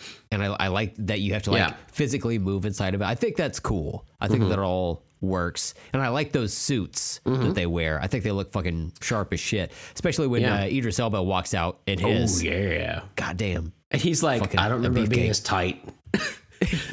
I was wondering if you liked, I liked the, because we talked about this for the mech suits from the manga to the movie, from All You Need Is Kill to Edge of Tomorrow, and you were like, in the book, even though they're not in color, they talk about it being in color, and they look more like Master Chief or something. They looked kind of cooler. And in the movie, they're just kind of like generic, sort of, but they're nice. I like the mech suits in there. But in this one, I wondered because when his brother dies, they have like white cladding, and later on they have all black, and I feel like that's part of it. I liked the white ones just because it stood out more. And like you said, when they wore the black, until Idris walked out and he looked fucking stellar. Yeah. But theirs, I was like, it just kind of blends in. It doesn't look like much, but the white ones really, gave more definition and stuff. So, but they did, both. So yeah, I was curious of your opinion on that. Yeah, and it pops them out from the background when they're in their they're like strapped into whatever their little like harness thing is. That was the main problem I had with the later battles is, like I said before, they just kind of like blend into the background when they're wearing black. Everything behind them is black. It's just kind of hard to see at a quick glance, what's going on. So I did like the white suits better for that reason. But like any type of, I don't know, I'm a colorful fella. Right. Fella? Fucking A, Steven, it's happening. I'm sundowning. You didn't wear your helmet earlier, did you? No, I didn't. Oh, no. Tell my grandkids I love them. I will. Thank you. That's all I ask. Good luck. All that to say, I'm wearing bright orange right now. I just like color in general, and this is a very colorful movie. So it would have been cool for them to have like more color in that area. Right. I think it would have worked better for Idris Elba if he wanted to wear all black, because the guy he was co-piloting with, the Australian dude, he was wearing like a different color altogether. So if they overlapped in a frame, they wouldn't like blend into the background or whatever. That would help, yeah. Speaking of which, like the Australians in this movie. Oh. Great acting. Again, it's like he's going for something, right? Like, it's Guillermo del Toro. Clearly, he can make good movies. I don't know. Like, there's something he sees in these people, but it is a choice. And it's another one. It's another hurdle to get over, I guess. Yeah. There were like several guys in this movie where I'm like, oh, they're all the same guy. Like, right. Again, at a glance, I'm just like, oh, they're all just the same fella. But they kind of reminded me of Charlie Hunnam and the two Australian guys, the father son. All three of them kind of reminded me of like a Scott Eastwood, and then I saw Scott Eastwood is in Uprising, and I was like, "Yep, that makes sense." Yeah, that's fantastic. Yeah, he's another one that same group of guys that were all in that same era, or in this same era coming up, and they're all like, they're not great. They're all kind of interchangeable. Yeah. That's funny that he's in that one. That you called it, man. That's pretty fantastic. He's a Nepo baby. I wanted to specifically talk about anything that like that you really liked though, but the the kaiju design, the Jaeger design, the different ones. I thought like the Jaegers, like I wrote down some of the names. There's Gypsy Danger, Cherno Alpha, Crimson Typhoon, Striker Eureka. For the kaiju, there's Knifehead is the first one we see. Some of these I didn't actually remember from the movie. I looked them up, but Mutavore, Leatherback, Otachi, Scunner, Raiju, Slattern. I liked so many of the different aspects. I thought it was fun that instead of doing like the same type of mech suit or whatever, like they're all different. Like the old Russian one like looks like one that was made in Russia, and the music kicks in and it's like that kind of Russian music, and all of those things too are like, yeah. That was like one of the earliest, if not the first Jaeger, and it has a stack on its head like it's a nuclear power plant. That's what they said on the behind the scenes thing. That's cool. Okay. Yeah, and I thought that was a cool touch of the design thing.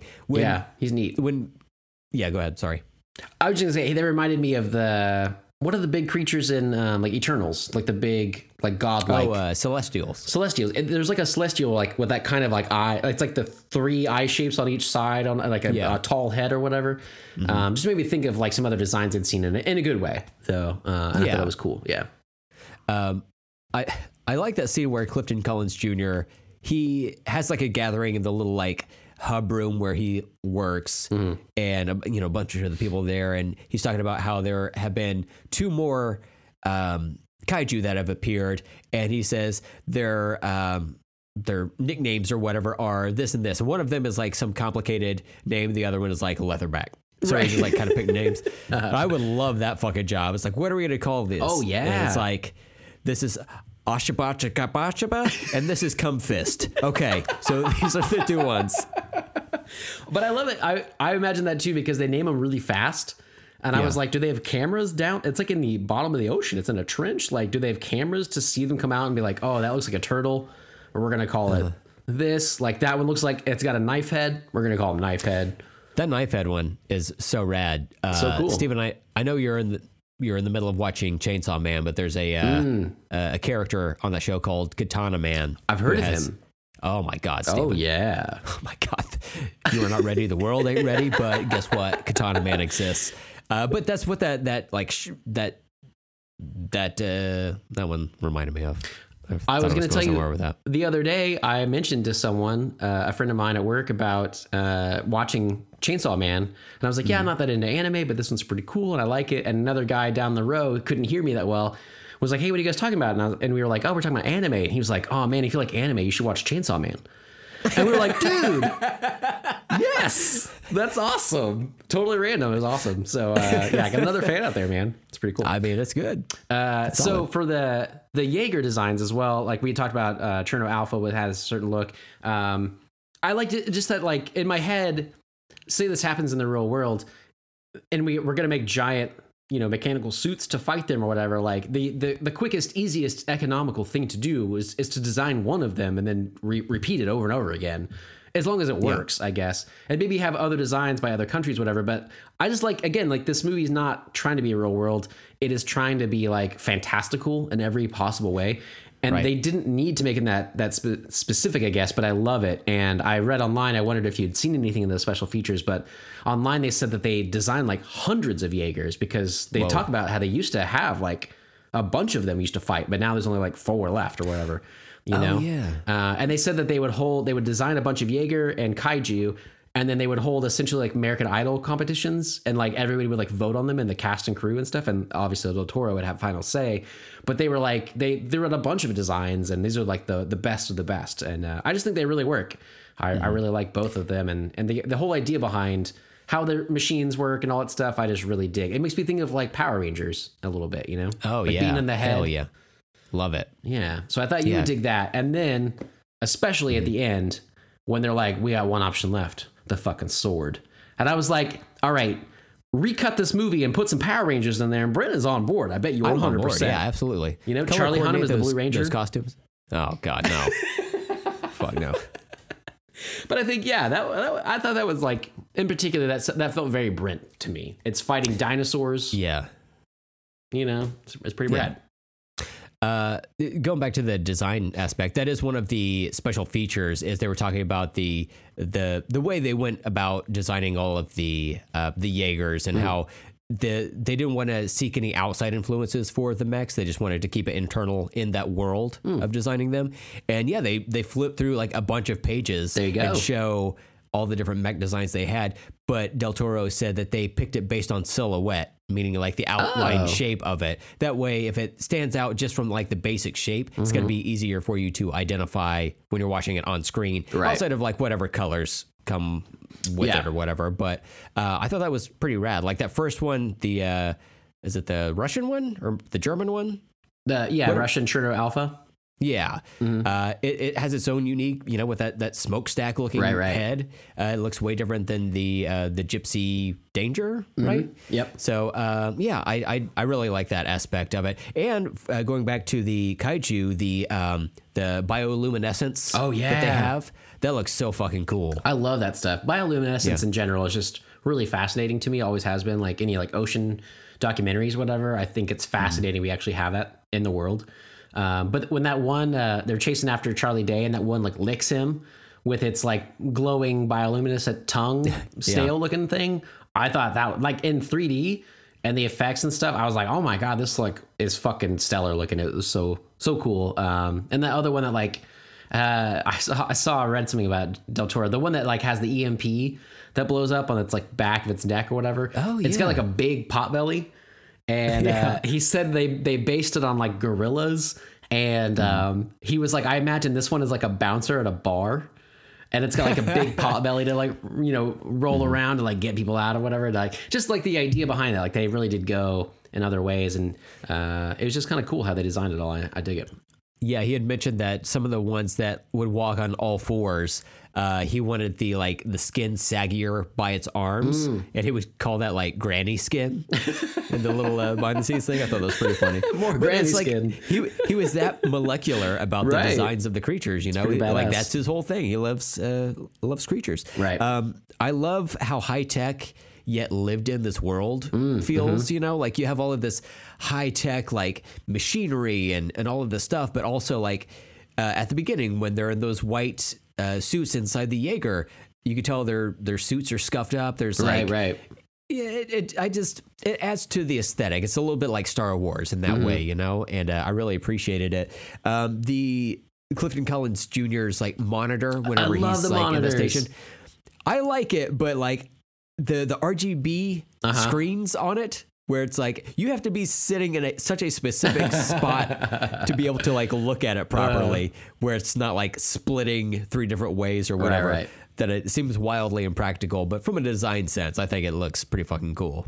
I thought that was I love the look of that. I think it's really cool, and in 3D again, that looked really neat because it looks like it's in front of you, like they would be seeing it. And I'm always fascinated by kind of monitor designs in movies. Like they do them like see through in a lot of stuff, like the new like any like the Avengers movies, you know, like when Tony and Bruce are like going through their algorithms, whatever. And like they have like see-through monitors and stuff. So it's like you can film them from that back and see what they're working on, but also see their faces. Like, but it's like always going to be high tech looking. However, I think it's funny because in this world, they have made these giant mechanical suits to fight alien monsters from the deep, but their monitors have seemingly taken a step back in my eyes. Even though I like the design of that RGB thing is weird, because it seems like that would get broken really easily or get dusty or like you said, like you just like sit off center and it doesn't work anymore. Like it doesn't make any sense really. But again, that's like the beauty of why I like this world. It's a colorful monitor for no reason, you know? Yeah. But it looks cool. You put your hand through it. And if you can put your hand through things, I say go for it. You know, absolutely. Any kind of hole in front of me, I just like to get my fist in there. You know what I'm saying? It works for Muppets. It works for people. It works for monitors in this universe. Absolutely. All right, we're getting close to the end. Yeah, we got to throw out our last notes here. Yeah. I was gonna ask you, toward the beginning of the movie, after Charlie Hunnam's brother Yancey died. No. After he dies, he goes and gets a job elsewhere, and he's set up to build a wall. He's trying to build a wall. Build that wall. Steven, they're going to make the kaiju pay for it. That's the thing. But I do like later on, like not much longer after we see that that's his job, there's footage on TV about a monster just like stomping directly through it. Easy. And I just like kind of chuckled to myself. I was like, yeah, it's not going to fucking work. Right. It's simply not. If that were made a little more modern day, I wish the kaiju would bring a ladder with them. And he would just walk over it, you know. When they show him break through, they're like, they say even like he broke through in 4 hours. And I'm like, was it just 4 hours to get to the wall? Because he's like twice as tall as that wall. Like, it's not going to stop him. Could have just crawled over. It's pretty easy or whatever. Yeah, that was interesting to me. I had one of the things that I'd written a note about was the baby kaiju as well that shows up in the mama. We didn't realize it was mama, and that's the one that eats Hannibal Chow around Perlman. I'd read about Guillermo del Toro said that there was a few things when he got involved in the making of the script that he'd never seen in a monster movie like this, and he wanted to see. And one was a baby kaiju or one being born, which I thought was fun that he got to put that in there. God, I can't remember the other thing right now, but has he never seen Godzilla 1998? Oh my goodness. Maybe he hadn't. Maybe he avoided it for good reason. It's the best one. I did see that, like you said, with the designs, they wanted to kind of keep it internal for the Jaeger and stuff. He had said that he didn't want them to look at like old Godzilla movies and stuff for kaiju reference or any old movies like that. That they did want to use like more naturalistic things. Like there's one that looks like a crab, sort of. But they wanted to kind of know that history, but not emulate it, directly, which is kind of cool. Yeah. I did like the part where one of the Jaegers was battling in the city, and he like gets his fist slammed through an office building, and it goes up and like pushes a seat forward, and it starts the little like the office balls or whatever, the little clacky balls. I thought, okay, that was kind of funny. Also, at the end of the movie where Idris Elba is like in his battle suit, he gets up in front of everyone, gives this like roaring, like rousing speech, and he says, "Today we're canceling the apocalypse." And in my head, I was like, "Oh, because it said some racist shit online." The apocalypse said some racist shit, and now it's fucking canceled. Okay, don't even acknowledge it. We're canceling Kevin Spacey today. What? Interesting. 2013 is kind of before your time. That's good. That's good, guys. You guys are gonna find out. I'm just saying. go see like Baby Driver, but then like right. But other than that, I like that too because that's like a 90s action movie would do that. Like that's like President Whitmore standing up in Independence Day and like doing this rousing speech or whatever. Like I had wanted again. I've been mentioning this for years now. I wish that like the Avengers had like a theme song by Aerosmith or some shit, that would like play in the credits. I wish this movie did too. But in particular, did you notice when he starts his speech, he's doing that like poster stance that women have to do where it's like their butt and he's like looking over his shoulder. Like he starts to the crowd and he does like a turn like and then he starts talking to them. But I was like, he knows he looks good in that fucking suit. Yeah. And he's like, I want an ass shot first. I'm going to do it over the shoulder, which he can sell real well. Yeah. And then he's going to turn and deliver, man. And he does deliver. So he's great. Just like that baby kaiju. Can't not be good. Also, there's a scene in the movie where I don't know if it's a motivational speech, but Ron Perlman starts talking and then he gets et by the baby kaiju. And then, to my surprise, there's a mid-credits scene. I didn't know if you saw it. Yeah. I've been scrubbing forward on all movies. Okay. I can't take the chance of missing anything. Right. But Ron Perlman lives, it turns out, and he like cuts his way out with the butterfly knife. And he says, "Where's my goddamn shoe?" Because Charlie Day took off with it earlier. I like those shoes those too. Are cool shoes. Cool. They're not for me, but I think he pulls them off. I like this blazer too. He just looks great looks overall. Good, man. Yeah. And he's got the missing eye and stuff. Like he just, I don't know. Anytime he shows up, I think is a good time. So yeah. Did you ever watch that Netflix movie Don't Look Up? The one with all the people in it? No, you said that you watched it. I like that movie a lot. It's kind of over the top, in your face with its message, but I like it. Sure. But he shows up in it, and he plays like an astronaut that's gonna be like sent to like destroy the asteroid or whatever. But he's also like a racist. And he said he's so Ron Perlman, right? Like I love him, but like he's like in his cockpit and he's like telling he's like they have him live around the world, and he's like, I'm doing this like one small step for man sort of speech, whatever. Yeah. And he says something like, I'm doing this for all the good people in the world, the whites and the others. The gays are okay. Like it's like so over the top, but yeah, he just fucking like, and anything he shows up in, I didn't expect him in that movie in particular, but he's great in everything. So it seems like he's a pretty good dude in real life too. Yeah. So that's even better. Watching this makes me want them to do that. God, he was just like a really good Hellboy. I know they're making a new one. I saw that. Yeah. I don't remember who the actor was. I don't feel like I didn't know him from anything, but he's Hellboy to me. I don't know. Like Ron Perlman is that character. I don't know those books. I don't know anything but the movies. And I got to say, watching this one makes me want to watch the Hellboy movies as well.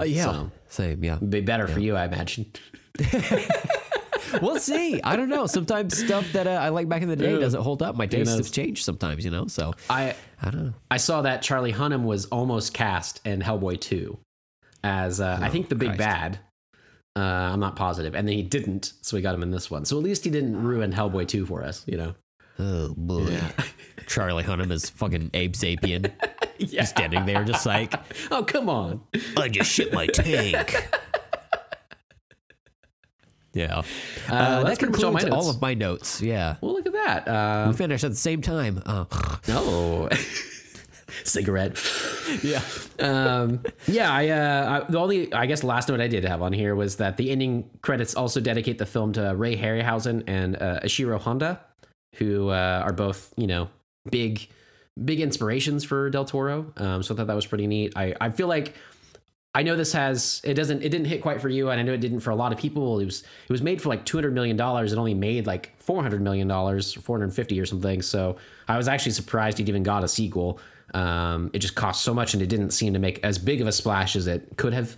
But I still really like it, and I feel like it. At the end of the day, it is Del Toro's like love letter to old monster movies, and the monster parts of it really fucking work. It's just the human parts of it don't really, and maybe they learned some things with that with the Godzilla movies now, where they're like, oh, we don't really need people, like just have them fight and fuck it, so there you go. As I was watching this movie, I was like reminiscing over watching Godzilla versus Kong, but only the monster parts. Right.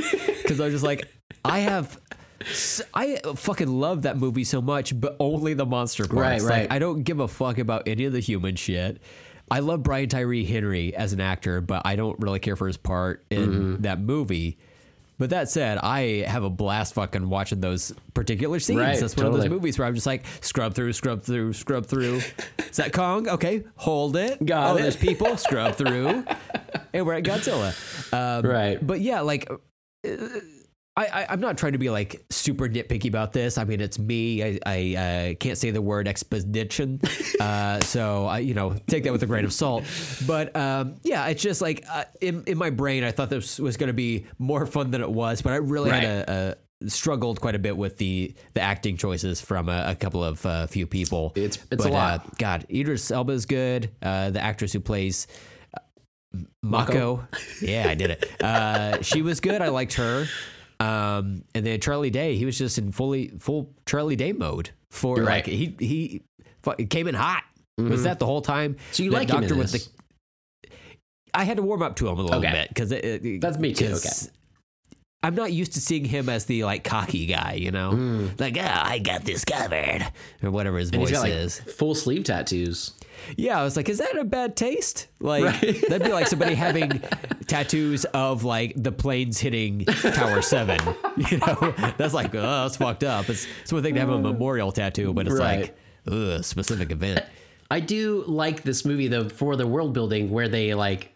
It feels again like a real world how we would react to kaiju is if we beat them, and it's like, oh, we're gonna have them on like tennis shoes, and we're gonna have Jaegers, and they're gonna be like heroes, and like people are gonna like have like game shows with like big plushy sort of kaiju and stuff. Like I feel like that's how we would react to it, and maybe in that sense, it is a little more acceptable in their world. But when it's like when he meets Charlie Hunnam, he's like, oh, your brother died.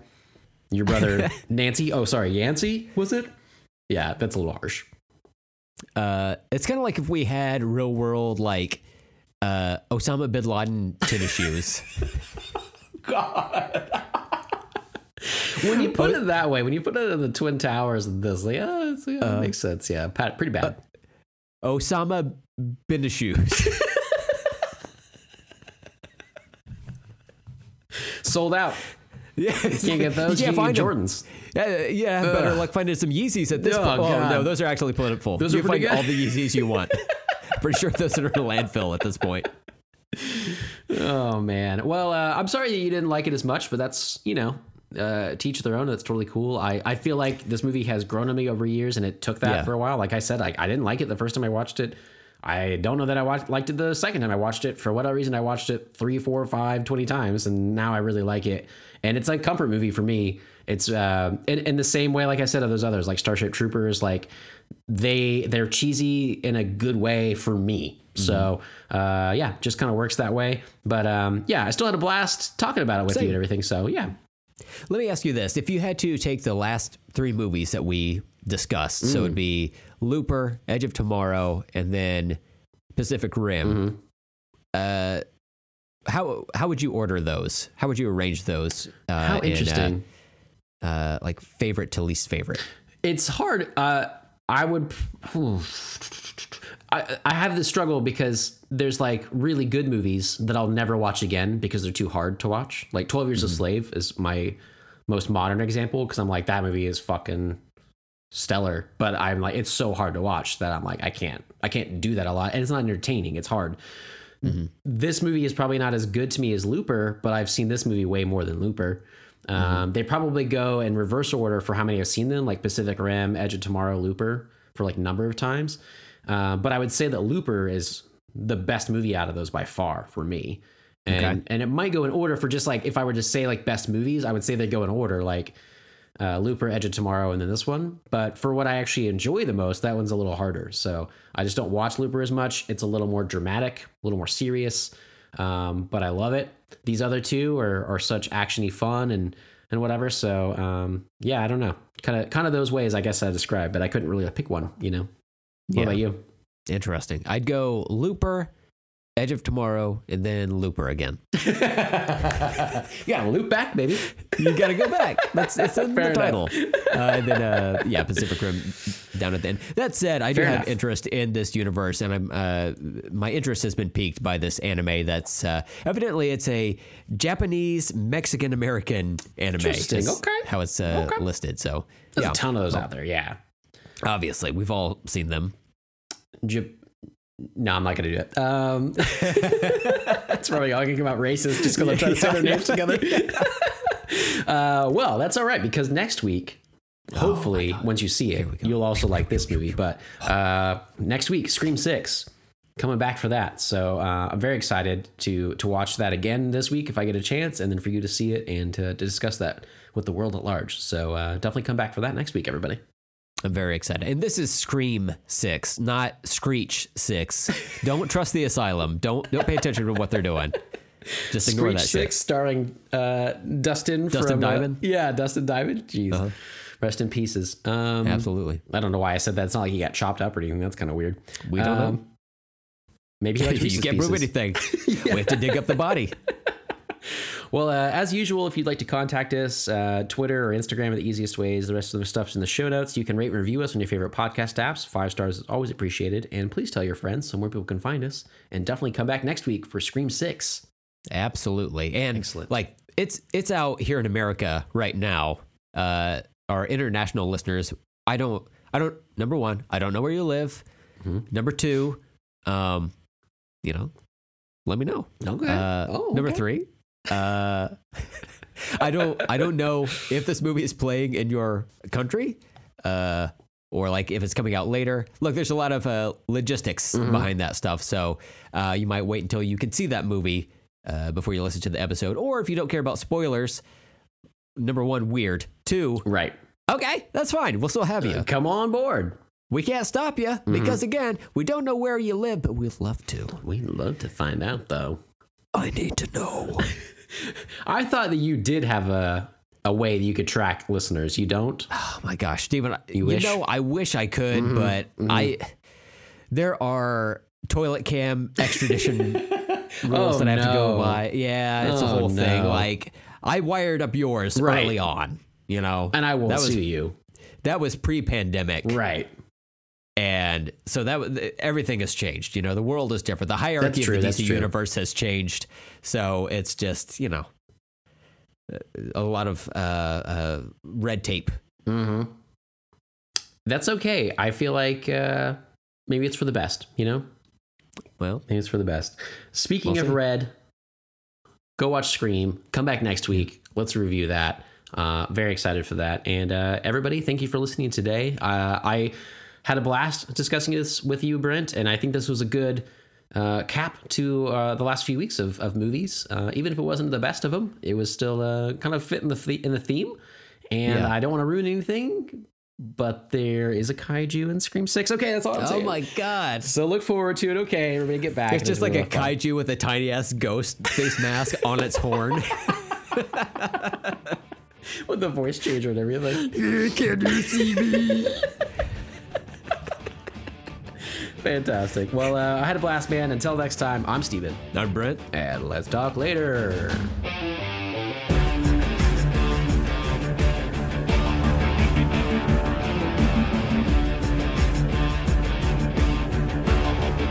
One, two, three, Record.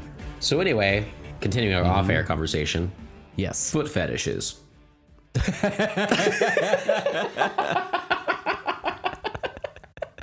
I'm jumping right in there, man. Feet We're first. just going to go right for it. Yeah. Feet first there. I bring that up because Amanda has joked, my wife has joked in the past about, we need some extra money sometimes. And she's like, I got cute feet. I could sell some feet pics. I don't mind. That's cool. But then today, randomly, I don't know why, she just brought up on her own. She was like, well, why am I the one making the foot money? What? I'm sure there's some guys out there with like your feet too. Yeah.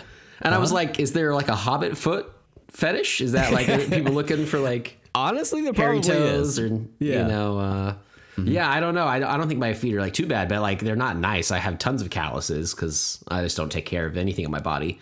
And so I definitely don't lotion them every night. You know, for one, that'd be slippery. I have wood floors. What am I supposed to do with that? Yeah. You know what I mean? There's only so many times you can do the Tom Cruise risky business slide. Yeah. And if you're me, you're probably going to eat shit and get a concussion. That's why it's once, because you're going to fall over. Right. You know, and you're in your underwear, so things are definitely going bad. It's an accurate representation of what Brent went through. Yeah. Yeah. Anytime you have a bachelor night, of course, you have to give it a shot. Of course. Yeah. It's like, we going to the club. Hell no, son. We're going to Skateland. I rented out that shit. So, grab yourself a stick of butter and some fresh socks. Oh, baby. Talk about a good time. And a helmet. I cannot stress this enough, guys. A helmet. Look, I know we're here to have a good time. Okay. But it's 2023. Kyle, you have all the singles. Yeah. You have all the singles, but like, safety first. Right. Okay. Yeah. We're a big safety show, you know, like we're really into that. We want everybody to stick around, you know, and you have previous head trauma. We don't need that again just for a bit, you know? Yeah. Yeah. A butter sock bit. A butter sock bit. Tasty. Butter sock. You ever go to like a Cracker Barrel? A Cracker Barrel. That's exactly what I was thinking. I couldn't think of what it's called. Yourself a butter sock bit. Come on down. Sir, are you saying biscuit? Are you saying biscuit really fast? Yeah, butter sock biscuit. Come on down to the gift shop. Hang out there a little bit, get yourself a soundtrack to a movie that don't exist. I do like the candy. They have old school candy in there. That's kind of fun. I don't trust it. You don't even trust the candy? I don't trust it. You've never been to, do you go to Cracker Barrel? Sometimes, like the food is good, but like it's too much white people shit. It just makes me uncomfortable. It's called Cracker Barrel, guys. I know. It's called. I know. I've never seen a black person in there. Yeah, you're right. No. Not that they're not like allowed, but like it's just like they know better. Yeah, and they're like people of color. We're like I don't think so. That's where they keep them. Yeah. And I'm not a fan of the food. My grandparents, who have both passed away now, but when they were alive, towards the end of their years, they couldn't cook as much, you know. But they went to Cracker Barrel so much the wait staff knew their names. They were like they ate like the same food every time. They'd like bring out their food, and they took us once. And Amanda and I were like, this is not good. Like, do they think this is good Southern cooking? It is not. It is not. It might have used a bit. I don't know, but it's definitely not now. My bar for like, is food good is like, is it edible? And I'm like, yep. Okay. So it's pretty good. Yep. Let me dump this apple butter directly in my throat. Well, I mean, apple butter's pretty good. Amanda would even do that too. But we got like, she got like pancakes. She always gets pancakes in any breakfast place. But these were like super thin and like, the edges were crispy as if they were actually fried in butter, not just like griddled. It was really weird. She got the pan crepes. That's what it was. But yeah, she didn't pronounce it right. But from a person, the foot guy's back. We kicked him out last week. He's not allowed back in. Foot guy, not allowed. Hey Stevie, could you show me your Bilbo dildo again? Hold on, I got some cash for you. He's got one of those like change things. Oh, like it doles it out in the different increments. So like the bus.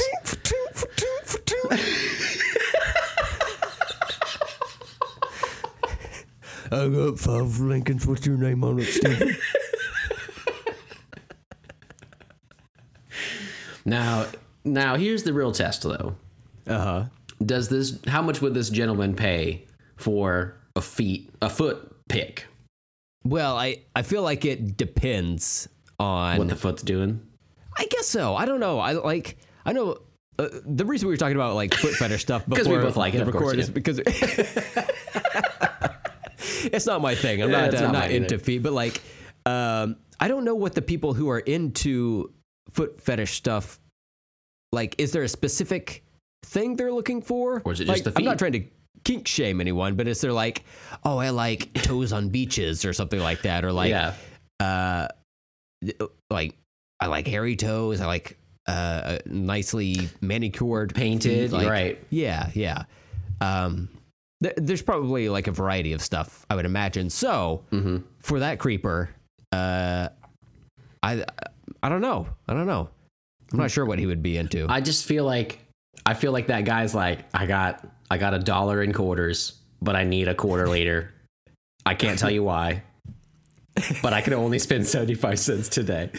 I gotta go to the Nickelodeon. I like to turn the little dial. Gives me something to watch. I kill a good 6 minutes that way. Oh, wow. 6 minutes. That's pretty great. 2 minutes of entertainment and then 4 to clean up. No, sir, I don't want to kink shame. I just want to kink understand. Okay. So I just have a question for you real fast. Go right ahead. Shoot your shot, son. When you say Nickelodeon, are you admitting here and now that you actually live in the now defunct Nickelodeon studios in Orlando, Florida? Only good things come from Florida, I can tell you that. And yes, I do take up presidency there. I wish people could see this. The real slack jaw you got going on here. The thin lips. It's loosened up my tendons in the war. Oh, you're a veteran. Thank you for your service. The Great Bath Salt War of 2011. Oh. Perhaps you heard about it on the news. I don't recall ever hearing about that, sir. Well, you know, I ain't going the same circles that I do, son. I lost a lot of friends in that war. I certainly apologize. I thank you for your service. I didn't know that your circles... I didn't know better because your circles are different than my circles. Your circles are, I assume, the wait staff at Cracker Barrel. Yes? Yes, and speaking of circles, I've got a bunch of circle-shaped coins here for feet picks. Pop those little touches up on the screen, bitch. Oh, okay. Okay. We're going to take a detour. Hot sauce near you? Do you want me to put the hot sauce on the toes? Is that a thing? Yeah, if you could drop them on your toenails and let them drip down. Oh my goodness. Toes. That's very specific. Just very slowly, I'll tell you what. A quarter a toe, so I'm only giving you 3 because you only gave me 3 quarters. All right, but you can just pick the 3. How about that? I'll give you 80 cents for all 5. 80 cents. You're going to give me another nickel to fulfill. Yeah, I'll do it. Yeah, I'd do it for that. You're right. I would. I'm cheap. Got him again. You're such a good bargainer. I didn't realize, man. It's really hard to argue with you. That's what a lot of people say when I'm in the back of the cop car, you know. I've gotten my way out of there so many times. I can see that because of the butter on your feet. Well, yeah, of course, you know, you gotta. That's why they call me Slippy Larry. That's fantastic. Wow. Well, it was great to meet you, Larry. And I'll be here for the rest of the show. I gotta see them tootsies. Oh, welcome. That's great. I'm glad to have you on the show as another guest. That's fantastic. Well, I gotta go. I just finished. Okay. Oh, okay. Speaking of butter. Wow, he really had to go. Damn, he really got out of here fast. He can move. He really can. You'd think, like, that guy kind of, it's not that he sounds like it, it's just that I imagine he probably smokes a pack, maybe 2 a day. But, you know, once you got butter on your feet, sometimes, if you know the skills, and he's got them, you know, you can make a quick getaway, that's for sure. He looks like when he's riding away, he looks like he's on one of those hoverboards where you just kind of like stand with your feet still and you're just like sliding forward, but he doesn't have a hoverboard under his feet. It's just sticks of butter. He's like slowly sliding down the sidewalk. It's pretty impressive, you know, because it's like it is, yeah. Sidewalks it's rough and you'd think it's not like slick enough, but the butter does wonders. Yeah, it really does. And speaking of wonders, like his voice just sounds so distinct and not at all strained. And right. It's probably easy for him to do. Yeah, I would imagine so. And it's not like, you know, the person who is doing his voice is recovering from a cold or anything like that. So it's not like they're making bad decisions almost immediately for a bit that no one likes but you and I. Well, that's okay because it's just for us, and I hope he feels better, whoever that person might be, if he were doing that. But he's a real person, obviously, and he just left your house, so we'll see if he comes back. Yeah, he's merely 18 inches away from me. Like, he's moving very slow. Oh, I thought he was moving fast. Was I wrong about that? I mean, he started fast, but then like friction caught up to him pretty quickly. Did. Okay. And, it's still kind of cold here, so the butter isn't melting that quickly. So, yeah. But in the summer, boy, that guy can fly. Oh my God! By summertime, it's just gonna be a skeleton on butter, slowly moving down a sidewalk. That's it's gonna beautiful. be beautiful. Absolutely. That's Oklahoma for you. Welcome to Oklahoma. Yeah, on his way to Cracker Barrel. State. I called someone, or I said something about being an Oklahomie the other day, and I got some love for that. Oh, did you? Yeah, I think it's good. It's a good way to say it. What can I say for that? I'm a Texan. So. Boo. Nothing. Yeah. You can't do anything with that. I'm an Oklahomie. Oh, okay. I heard that there's another vote out to have Texas secede from America. Generally, I feel it's always going on here. Yeah. Mm-hmm. Mm-hmm. That's interesting to me because Texans, I feel like most of them are proud to be Americans. No, they're proud to be Texans. Oh, that's okay. 100%. This isn't even a bit anymore. That's 100% true. I misunderstood. Mm-hmm. That was, how could I get that wrong? Right. The actual Texans, the native born and bred Texans you ever meet, are very much Texans first, Americans second. And that's a little weird. Yeah. Mm-hmm. You're right. The stars and stripe? No, the one star. The one star, exactly. Yeah. It's a big state. I give it for that, but otherwise, I don't know. I don't see us lasting on our own. So good luck with the secession vote. I'm not voting for it, but a lot of people here are really just ready for that, and that's fine too. So they need to get their butters on, and they can skate down to Mexico, I suppose. Yeah. I don't know how it works. I don't know what you do when you secede. Do you actually physically move your state? I think so. I think you have to pack up all of your stuff. You chisel it out and kind of get out of Dodge there. That's right. I think so. Well, yeah. I'll see you, I guess. moving away. Yeah. What if Texas did try to secede that way and became like its own island, like a big one in the middle of the Gulf? Oh, would you come visit me? Oh, we already have a trash island here.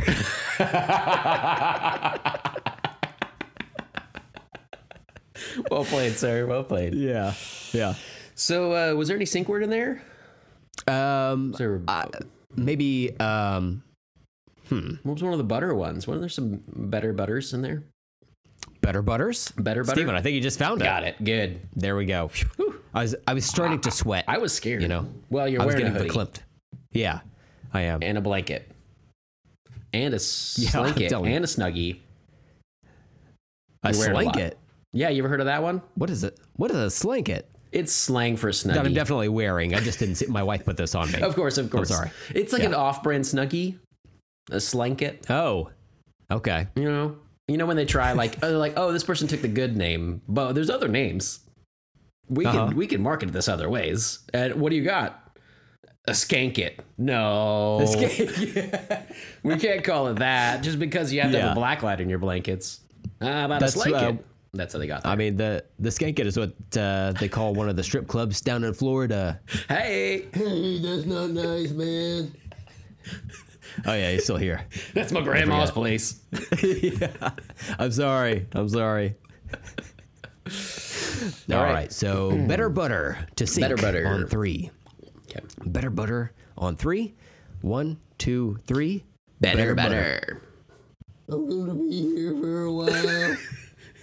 Is he in your bathroom? I don't know, but I definitely don't want to clean up after that. I might just have to move. I might have to secede from this house, Hey, Steven. you should come down. Yeah, we're moving out, man. So there we go. You got to get down here fast before that breaks away. Better run down there and leap on the panhandle real quick. Yeah, dude. Slap some butter in your toesies. Get yourself down here. It's only like 4 hours away. Hey, man, if you need to Crisco, you need some Crisco. You know what? Hell yeah, dude. LPAS.